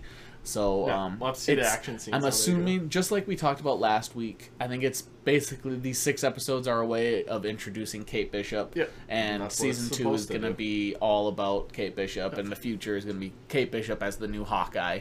She wears her big purple suit, so it's heading more towards... You get more of that. The traditional, like purple, it'll be basically just a genuine, like, new, probably cooler, more comic style Hawkeye when Kate Bishop moving forward. And that's what it seemed like in the trailer, so that's what I thought. It was a lot more campy, whatever, than I expected. So I'm excited for it. I'm sure the action scenes, and there will be some darkness, but for the most part, it looks pretty happy. Nice change of pace. Seen Wilson Fisk possibly be rumored for that. Teased, and then the character Echo also. Echo's the only one I've seen teased. Otherwise, I haven't heard too much about the show, which is probably why I was surprised by the trailer. The other big show for Marvel is... Talk about it. What If? What If? What If Zombies? Wait, no, we did... God. Alright, now we're back to a week ago. What If Zombies? Now let's go back forward. And what if Killmonger? What if Killmonger saved Tony Stark? What if Killmonger saved Tony Stark is the What If episode this week. Yeah, we'll do what we have been doing. We'll do a quick rundown. I'm going to try to go faster this week. I've realized that I've been quite slow these previous times. And then we'll do the actual reaction after. And I also don't want to be boring. So it was very similar to like a retelling of Iron Man a little bit. And then it kind of goes into its own, like Black Panther a bit. Then it changes its original story. So it does kind of retell similar to episode 1. So it starts with the 10 rings have reinforcements on the route that Tony is traveling, similar in Iron Man 1 when he's in the armored car. However, when the missile lands next to him that says Stark Industries, Killmonger takes it and throws it, saves Tony. As a Navy SEAL, Tony afterwards in his press conference, where normally he would have said, I am Iron Man, it's a similar setting, except there he promotes Killmonger from a Navy SEAL to Chief Security Officer at Stark's. But then Killmonger outs Obadiah in front of the press, where Tony, that's where I think also said he was going to cancel weapons production. He outs Obadiah in front of everybody, saying that the assassination was planned by Obadiah. Obadiah Stane, yeah. And then, because of that, Tony promotes Killmonger to COO of Stark Industries. Killmonger says that one thing he always wanted to design as a kid was an automated combat drone, which is their way of introducing basically a new Iron Man suit. There's like a little failure montage, but that leads to Tony wanting to make a miniature arc reactor he comments on. But Killmonger says no, because he says vibranium is better. Yeah. One thing I liked here is when they brought up the suit, like the suit Mach 1? Like, yeah, they brought up the suit thing, the projection, like a projection of what the suit, I'm blanking on the word, and then Tony Stark. Hologram? Yeah, the hologram. Tony Stark looks at Eric Stevens, Killmonger, and is like, like gives him a questionable look, and he's like, "What? I like anime." That made me chuckle, and then he's like, "Well, we're gonna have a bunch of Gundam suits," and I was like, "That was that." I like that part. The Gundam reference was very funny. Yeah. I enjoyed that a lot. Yeah, I agree. Good call out. That was very funny. And then when he says vibranium's better, Tony's like, well, where are you supposed to get vibranium? I don't have that. There's no vibranium. So then Killmonger obviously knows because he's like has connections with Claw and Black Panther. He has the ring that his ring his dad wears, which he did not reveal until that moment. Yeah. As opposed to Black Panther, where he always had it visible. They decide to use Rhodey to buy it from Claw. Yeah, be the American liaison. Be the American liaison for the military and for Stark. And then at the purchase of what, like, that's supposed to go down, Black Panther, T'Challa shows up and, like, basically says, defeats everybody and then tells Claw, give me the vibranium. This isn't about you. However, Killmonger, then this is where he reveals this has been his plan the whole time, shows up behind, uses a Stark electric taser. Those like the that same thing they used to. It was the Stark Industries thing that stopped Incredible Hulk. Yep. So that's a very powerful tool. The kind of the right. I saw a lot of people were complaining that this was like what a weak thing that could take out Black Panther. It's like no, it stopped Hulk. Yeah, it stopped. That's what Shuri used to stop Killmonger too. Right. So come on, people. Yeah. Like that was people that didn't realize or remember from Stark the show. Tech. It's Stark Tech. It's been in the MCU multiple times. Absolutely. So, just little recollection, like before you jump into it. Like, look, that wasn't a weak thing he was using. Because he does end up killing Black Panther with that. Yeah. And then he kills Rhodes and puts the taser in Rhodes' hands to cover it up. But yeah, he kills Rhodes with the Black Panther glove, I believe, right? Yeah. It's clear he's working with Claw. Then they go back to Stark's because they still don't realize that Killmonger's bad yet. Or do we? However, Stark reveals he made the combat drone with Jarvis's technology because it was recording that whole interaction, and they recorded Killmonger killing Rhodes and Black Panther and all that, and Stark locks him in there. Stark brings a drone in that they designed, one of their new like combat drones that they were supposed to be designing together to kill Killmonger himself. However, Killmonger takes the Dora Milaje spear that he originally told Stark, oh, I got this souvenir for you, but he takes the Dora Milaje spear, kills the drone, and then stabs and kills Tony Stark with it, which was intense. So he killed Rhodes, Black Panther, Tony Stark. They're killing a lot of main characters throughout these What If episodes. It's pretty crazy, but you can't really do that in live action. Yeah. So that's one thing I really like about animated. It's very cool.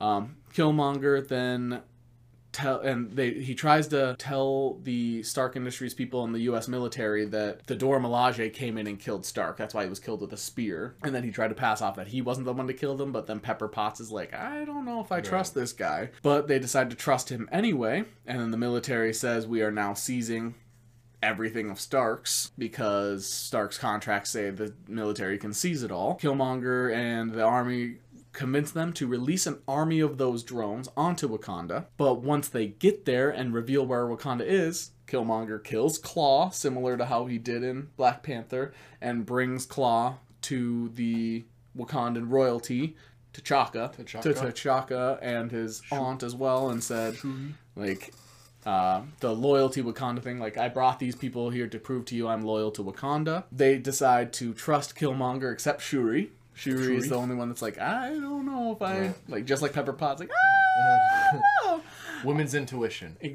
And genius. Like, Shuri's the smartest person in the MCU, in my opinion. I don't know if that's a hot take, but I think Shuri's probably... Yeah, she's probably, in my opinion, she's probably the smartest person in the MCU without superpowers. I really hope there's a What If episode where Thanos snaps the other half, and we get to see, because we talked about this, they'd have Strange, they'd have Parker, Shuri would be alive. They'd have Scarlet Witch. They win. Scarlet Witch wins everything. I feel like Scarlet Witch was purposeful. Like, that wasn't a random snap. Yeah. He got rid of Scarlet Witch. We're going to include the half of them. And make sure Scarlet Witch is part of that half. The person who... held off 5. Yeah, held off 5. Jeez. But yeah, so then because they decide to trust him, Killmonger tells them that the U.S. military is coming, but he tells them to let in the drones into Wakanda because their force field will be able to defeat them. Similar to how T'Challa lets in the Outriders for the Battle of... Like, we can't take them all.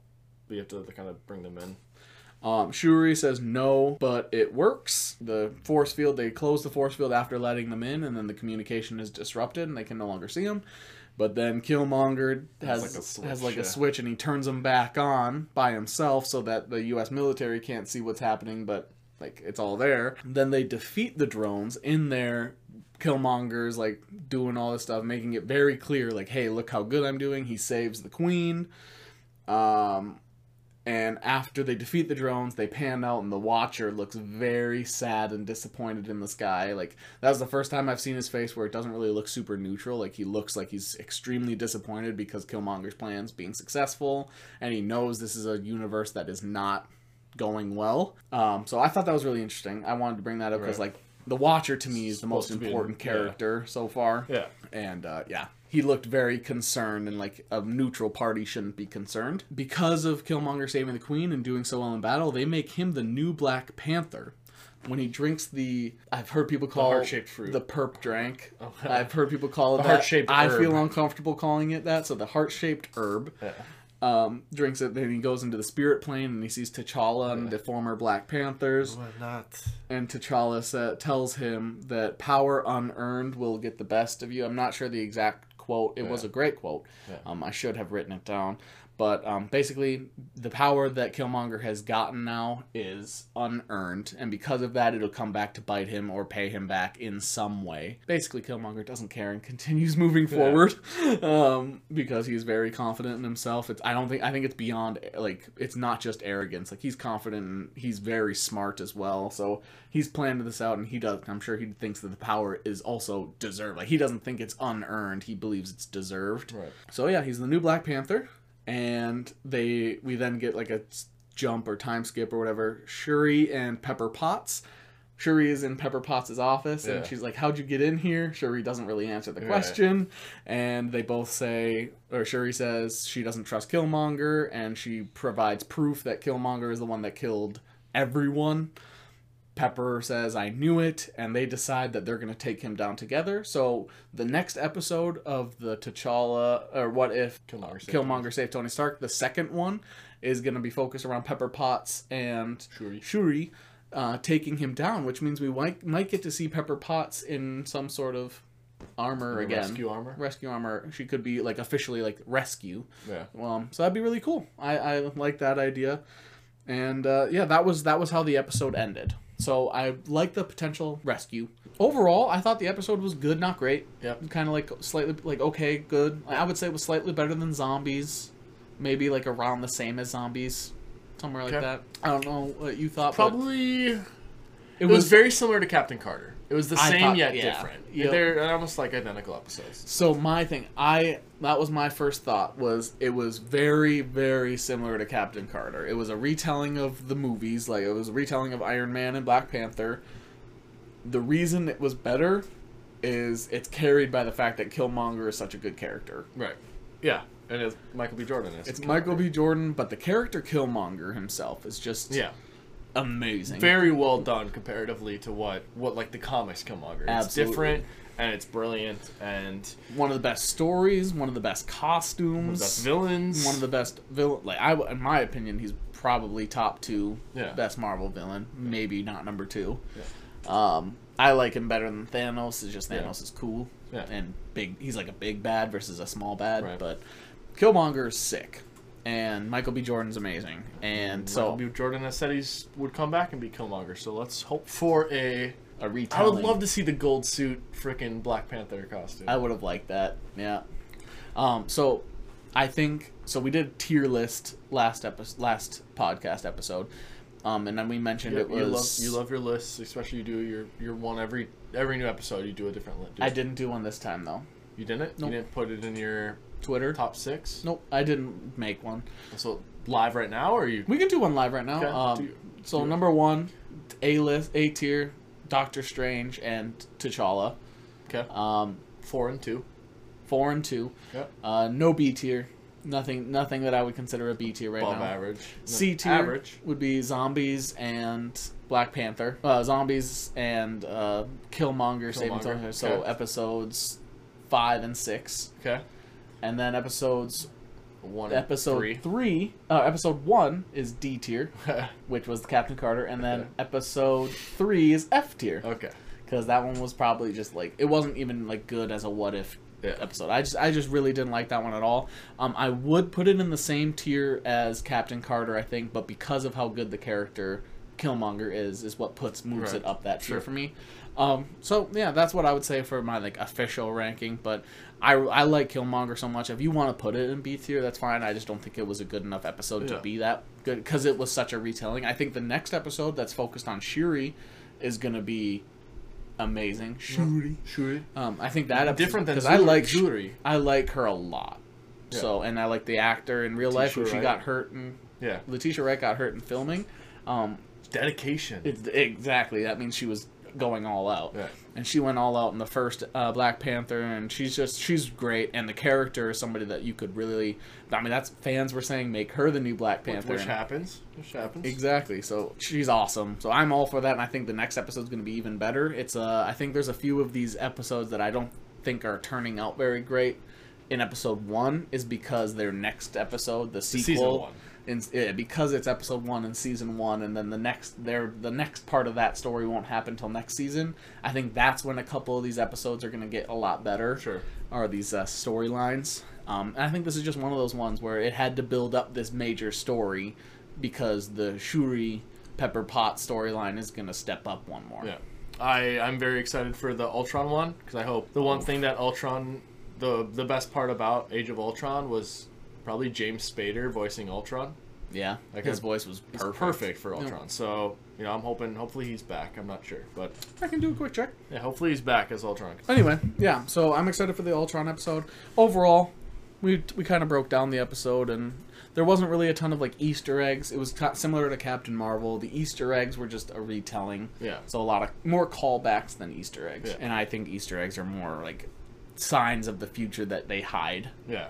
So to call it out to like old writers or just different objects that may not be like important in the future but just like they're still an important piece of like the comic history. So because it did a retelling of the movies and because it like didn't really feel like it needed more time than the 30 minutes this time around, I kind of just felt like it was over. I was like, okay, yeah, that was good. Like I didn't really have anything more to add to it. It was just it was solid. It was good. It was good. It was good. It was good. It was fun. It was fun. Yeah. Love Killmonger. Love Michael B. Jordan. So and love Shuri. So excited for the future of that. Similar to Captain Carter. I'm looking forward to it. It's not a bad enough episode to put me off, like episode 3. It was just not good at all. Hated it. I'm so like I said, against my episode 3. My favorite part of that was just seeing that Incredible Hulk is part of the MCU. That's the only part. Yep. Absolutely. That's all we got for the What If, so we can end it there. We've done all of our Marvel stuff, so we just have one last thing here, honestly, and it's a sneak peek. It's not a full segment, but we are planning like a kind of a big major segment that I think it's got potential to. We got a couple Marvel groups coming up that haven't been out there. We've got we could recast. It's not recasting, or it's a casting segment. Yeah, it's all about casting heroes and villains for the future. Yeah, so we're taking some of our favorite actors and actresses, and we're gonna give them their future role in the MCU. So we've got things like the big ones. We've got the X-Men. We've got the Fantastic Four, Inhumans. We've got recasting Defenders. Some of the Defenders or all the Defenders. Yeah. So we got those are just some of the groups. Thunderbolts. We've gotten a couple of those guys. And he has Guardians that maybe haven't been said yet. A lot of just like Spider-Man villains. Yeah. Because Spider-Man's such a big. Yeah. So we got a lot of groups coming up. So we just got a couple big names here. Yeah, we're gonna give you like a sneak peek of the segment, 4. but we have 4 that we feel extremely strongly about. That like this is who we would pick to cast this specific character, and we just feel like it's a perfect casting or a really good casting. It's not necessarily that they look like the person in the comics. It's not like we might do gender swaps, race swap. It might be anything like that. It's not. We're not restricting ourselves to that. We think it's purely that actor could do a great job in that role, portray the character, or put their own spin on it. The only stipulation we're going to try to stick to is if the character is, say, gay, or because I know the Marvel wants to do that. So Marvel wants to do that, and if we fan cast that person, we should stick to that Marvel rules because they're going to do it. There is a gay character in X-Men who is one of my favorite characters. So I've said it before, Loki, Venom, and Iceman are my 3 favorite Marvel characters. Iceman is gay, and just a little heads up, we're not going to go over it this time, but the actor that I casted and want him casted at is also gay. It sticks with it, and I think he'd be perfect. Sure. I get giddy thinking about how good I think he would do, and I like what he's been in before, and so I don't know. I'm very excited to go over who I want to cast as Iceman. That'd be X-Men when we get there. But because Marvel does want to stick with that, we're gonna try to stick with that. So we got 4 people today. If they end up coming in to, like, if they're part of, say, these groups coming up, Inhumans, Defenders, whatever, we'll include them again, just to be like we referenced it in the past thing. So let's just I got one right off the bat. I don't even need to look. All right, let's see it. Norman Reedus. Yes. So he's been asked this question: if you could be one player, one person, one character in the Marvel universe, who would you be? And he stated, "Well, I love my bike." He's got Ride with Norman Reedus, where he goes around and drives his motorcycle around. Good on a motorcycle. Yeah, and so that's something he's very comfortable with. So another Marvel character that rides around on a motorcycle is actually a stunt guy, right? Spider-Ham. Spider-Ham. Yep. Johnny Blaze, Ghost Rider. Oh. So I think that's perfect if you want to get Norman Reedus into the MCU. That's who we got: Johnny Blaze or Nicolas Cage. Yeah. Well, he's already Spider-Noir. Can't. Oh, yeah. I'm fine if they want to stick with the Robbie Reyes, but our number one, definitely Norman Reedus as Ghost Rider, as the Johnny Blaze Ghost Rider, I think is just perfect. Yeah. He fits the character. I think the character shouldn't be that charismatic, even though Norman Reedus can be, but like he should be kind of like a dark, kind of relaxed vocals. Yeah. So I think he's not going to be Johnny Blaze a lot. He's going to be Ghost Rider a lot, right? Which it should be. Yeah. So he's going to be CGI face Flaming Skull. We don't need another Johnny Blaze love story. We want Johnny Blaze to be part of Midnight Suns and fighting Mephisto, fighting with Elsa Bloodstone. Like we want to see Ghost Rider. Yeah. Norman Reedus should be Ghost Rider. So that's our first. Number 2 is one that we also very strongly agreed on and have agreed on for years. Who are we doing? Jim Carrey. Jim Carrey. MODOK. Yeah. So I've been watching the Hulu MODOK show with Patton Oswalt. Yep. He's doing a great job. Right. He actually does a great job with the voice. Like, it just sounds really nice. He's also been in Agents of S.H.I.E.L.D. He was in Agents of S.H.I.E.L.D. Right. Jim Carrey's vocal talent, like his voice acting, is amazing, but his face he's also a good face contortionist, like similar to Alexander Skarsgård. Yeah. Like they're really good controlling the muscles in their face. I think Jim Carrey as MODOK would be able to adjust so that the CGI would be even more realistic and perfect as MODOK, and his voice.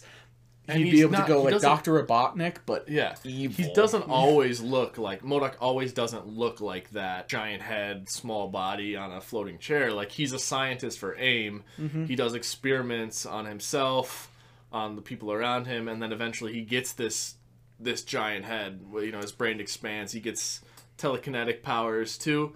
So he could... Even more so, Jim Carrey could play that scientist flawlessly and leaning into MODOK. Absolutely. And there is another character that I think Jim Carrey would be very good at that I don't know if we want to talk about this time. Leader. Oh, well, I mean, they got Sam Stearns. That's his character name. They teased him in Incredible Hulk, so that guy could come back. But if they were to recast it, he'd be a great leader. I think Jim Carrey as leader would be. Yeah. Oh, so good. Yeah. So Jim Carrey is one actor I definitely want to see, and I think MODOK would be his perfect casting, but another good casting would be leader. We got 2 left. Do you want to go over? Let's end with this guy. 'Kay. Because we could say he could be anything. This third person is one of my favorite overall actors. Yeah, we've seen a couple mock-ups for him too. Yes, as this character even. Yeah. This is another guy I thought could play leader very well. I thought he could play Nightmare pretty well. Yeah. Mainly, I think he should be a villain. Because I think Absolutely, yeah, he plays the villains. I think he could play the villain He's well. played Scarecrow. He played Scarecrow in Batman Dark Knight. Yeah. Cillian Murphy, who you guys, if you might recognize him from A Quiet Place Part 2 recently, from a recent Peaky Blinders. He was Scarecrow in Dark Knight. He was in the sci-fi cult classic In Time with Justin Timberlake and Amanda Seyfried. He's awesome. I really like him a lot, and I think as Doctor Doom, he would be absolutely just a great twist on the character. I liked Julian McMahon's Doctor Doom. I didn't think it was bad from the original Fantastic Four with Chris Evans. I like Julian McMahon a lot, so I was actually a fan of that. But I think Cillian Murphy would have it to a how? A how? Number? Yeah, I think he would absolutely kill it. And I think he'd kill it in any casting, honestly, if they gave it to him. But specifically Doctor Doom, it would be better than Fan Four Stick. Absolutely. And guys, that dude was just exploding heads. Just you need actors like him to develop a deep villain. And Doom is probably, for comic book fans, probably the #1 Marvel villain. Yeah. Oh yeah, he's involved in everyone. Everything. Yeah. Not just Fantastic Four, Avengers, everything. Yeah. Cillian Murphy, I think that's perfect casting. Yeah. Boss Logic has done mock-ups of it. Yeah. If you haven't looked, check it out. Maybe I'll send him a DM and see if he'll let me use it in the video.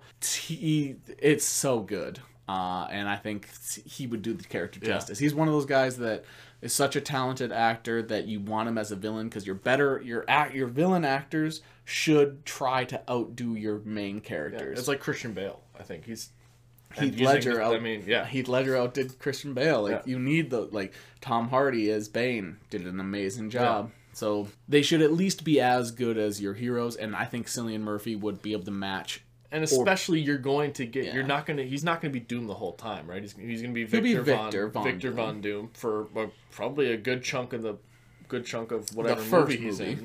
Yeah, I think he'll be able to match anybody. So if they do a Fantastic Four, like with the famous fan casting of the Fantastic Four, John Krasinski, he'd fit in with that. He'd fit in with that. So I'm all for it, and I want to see it. Sure. This last. Now this one, I wanted to end with this one because we've got a bunch of different fan castings, and we don't care. We don't. We just need him. Not only is he like the hottest commodity actor right now, maybe besides The Rock. Yeah. He is in a bunch of major shows. They tried to get him for Crypticon Minneapolis, and he's just price tag was a bit high, but price tag's high because he's a hot commodity. Exactly. And he can play any. We have like at least a dozen characters, I would say, that we could probably put him in. Yeah. We'd probably want him to be a hero over a villain. Yeah, because you want him for multiple movies. But I think he could play a good villain.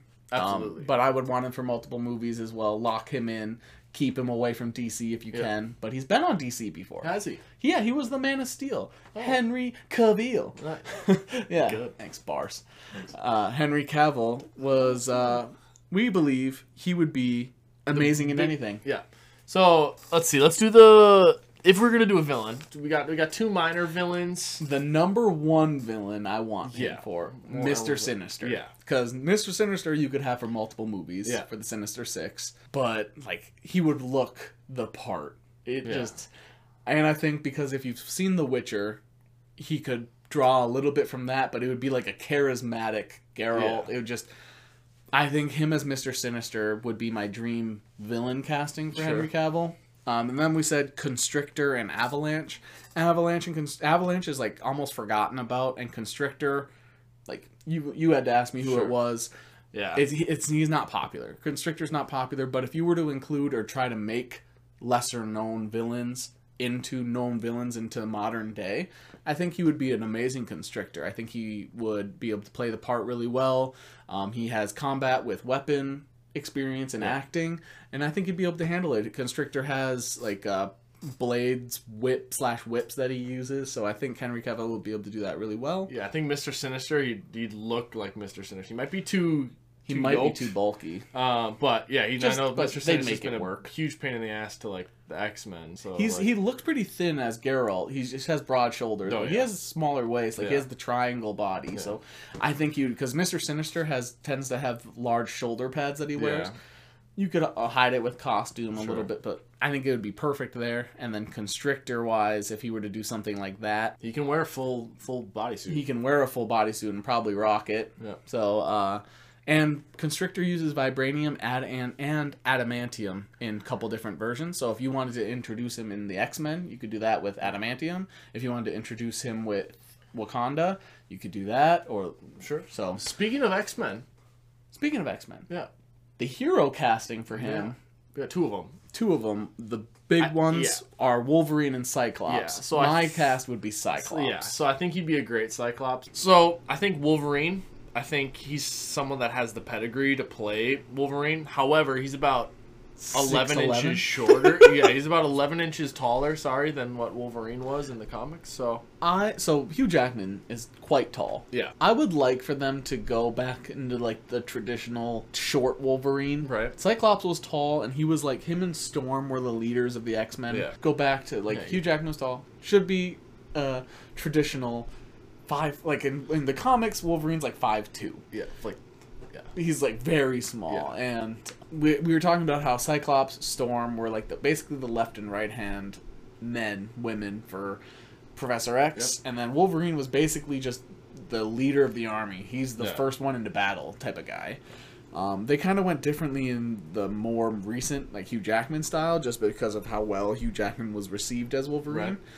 I want them to go with somebody shorter, which is why I would rather Henry be a Cyclops. He would have to either wear extensions and shave his face, for Cyclops you have to be clean shaven and short hair. Yeah.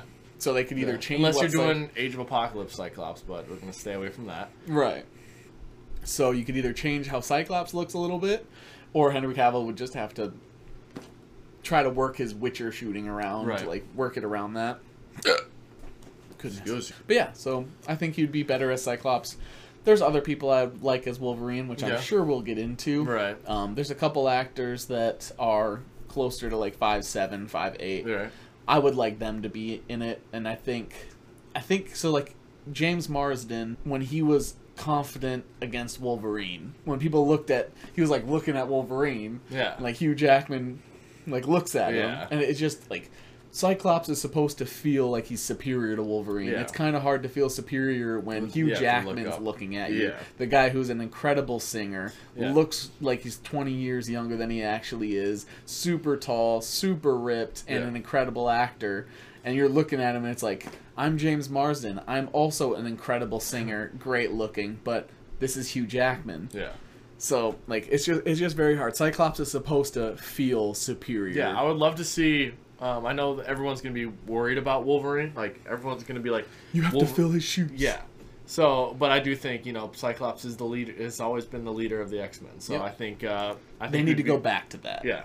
And I think that's going to be tough to do because everyone's going to be surrounded by Wolverine. But if Wolverine isn't the leader, maybe it'll help. He'll still get a lot of the focus because of Hugh Jackman. Right. But, if you don't make him the leader, it takes the pressure off of that actor a bit. Right.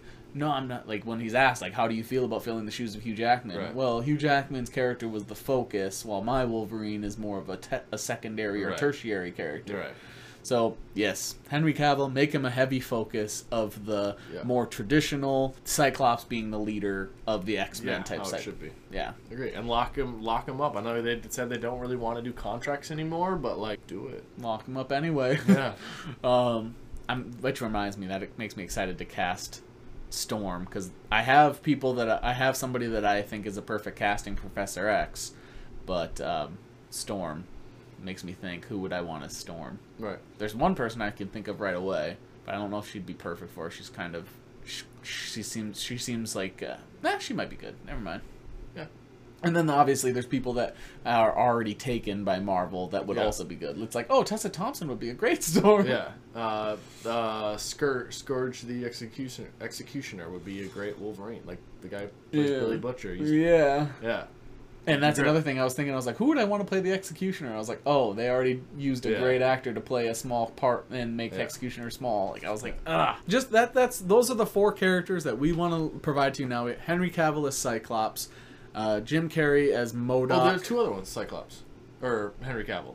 We had Hyperion, which is basically and Captain Britain was somebody. And Captain Britain. So either way, those 2 as well. But yeah, if we're gonna assign one casting for each character or each actor right now, it would be Cyclops for Cavill, MODOK for Jim Carrey. Jim Carrey's rumored to be in Deadpool 3, so we'll have to see what that is. Ooh, too.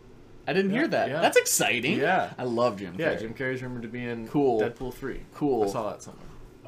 And then we said Norman Reedus as Johnny Blaze and Cillian Murphy as Dr. Doom. Yeah. If you're gonna potentially list like a secondary or third options, obviously Jim Carrey the leader, Henry Cavill as Captain Britain or Hyperion or Mr. Sinister, Cillian Murphy as Scarecrow. I mean, you could really.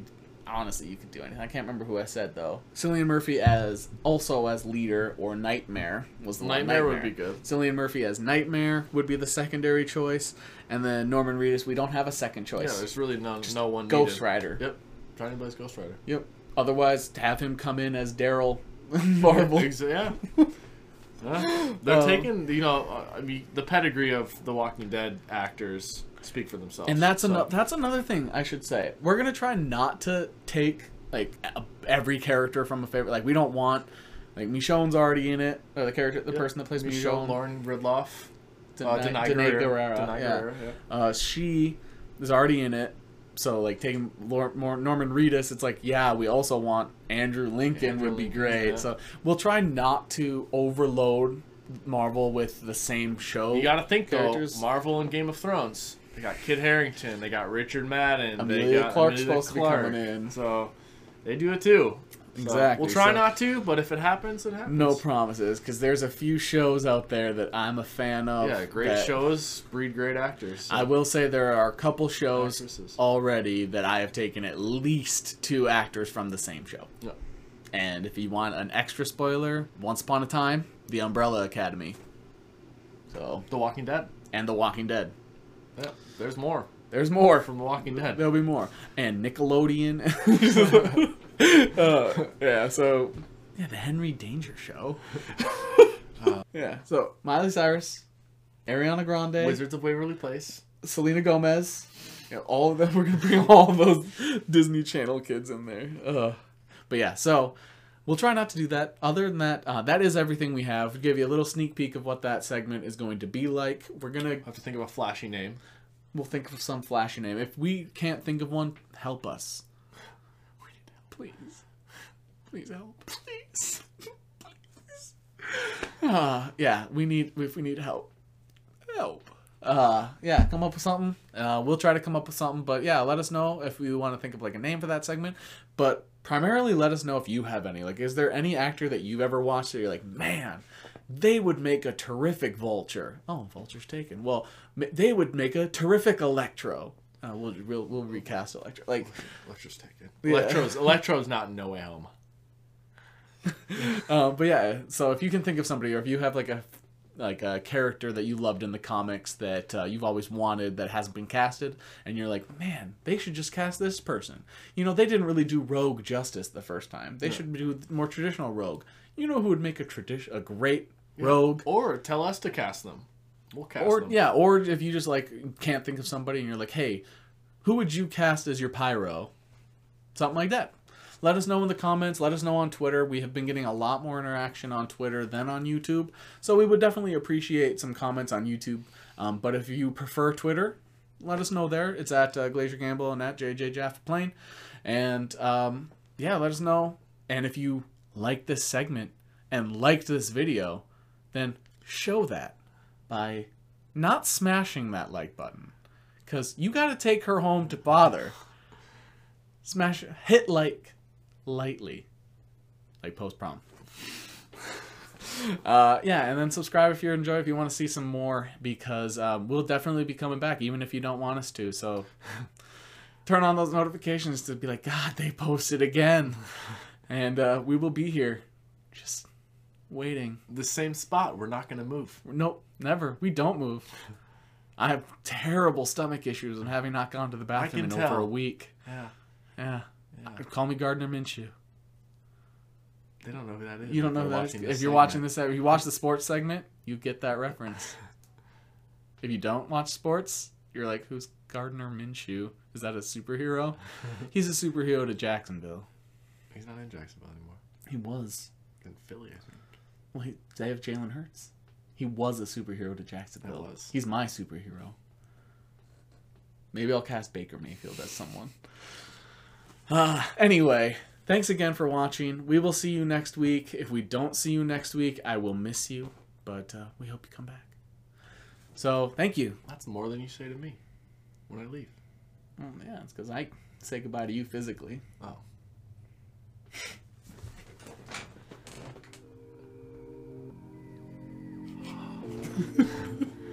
Anyway, thanks again. You were very appreciated.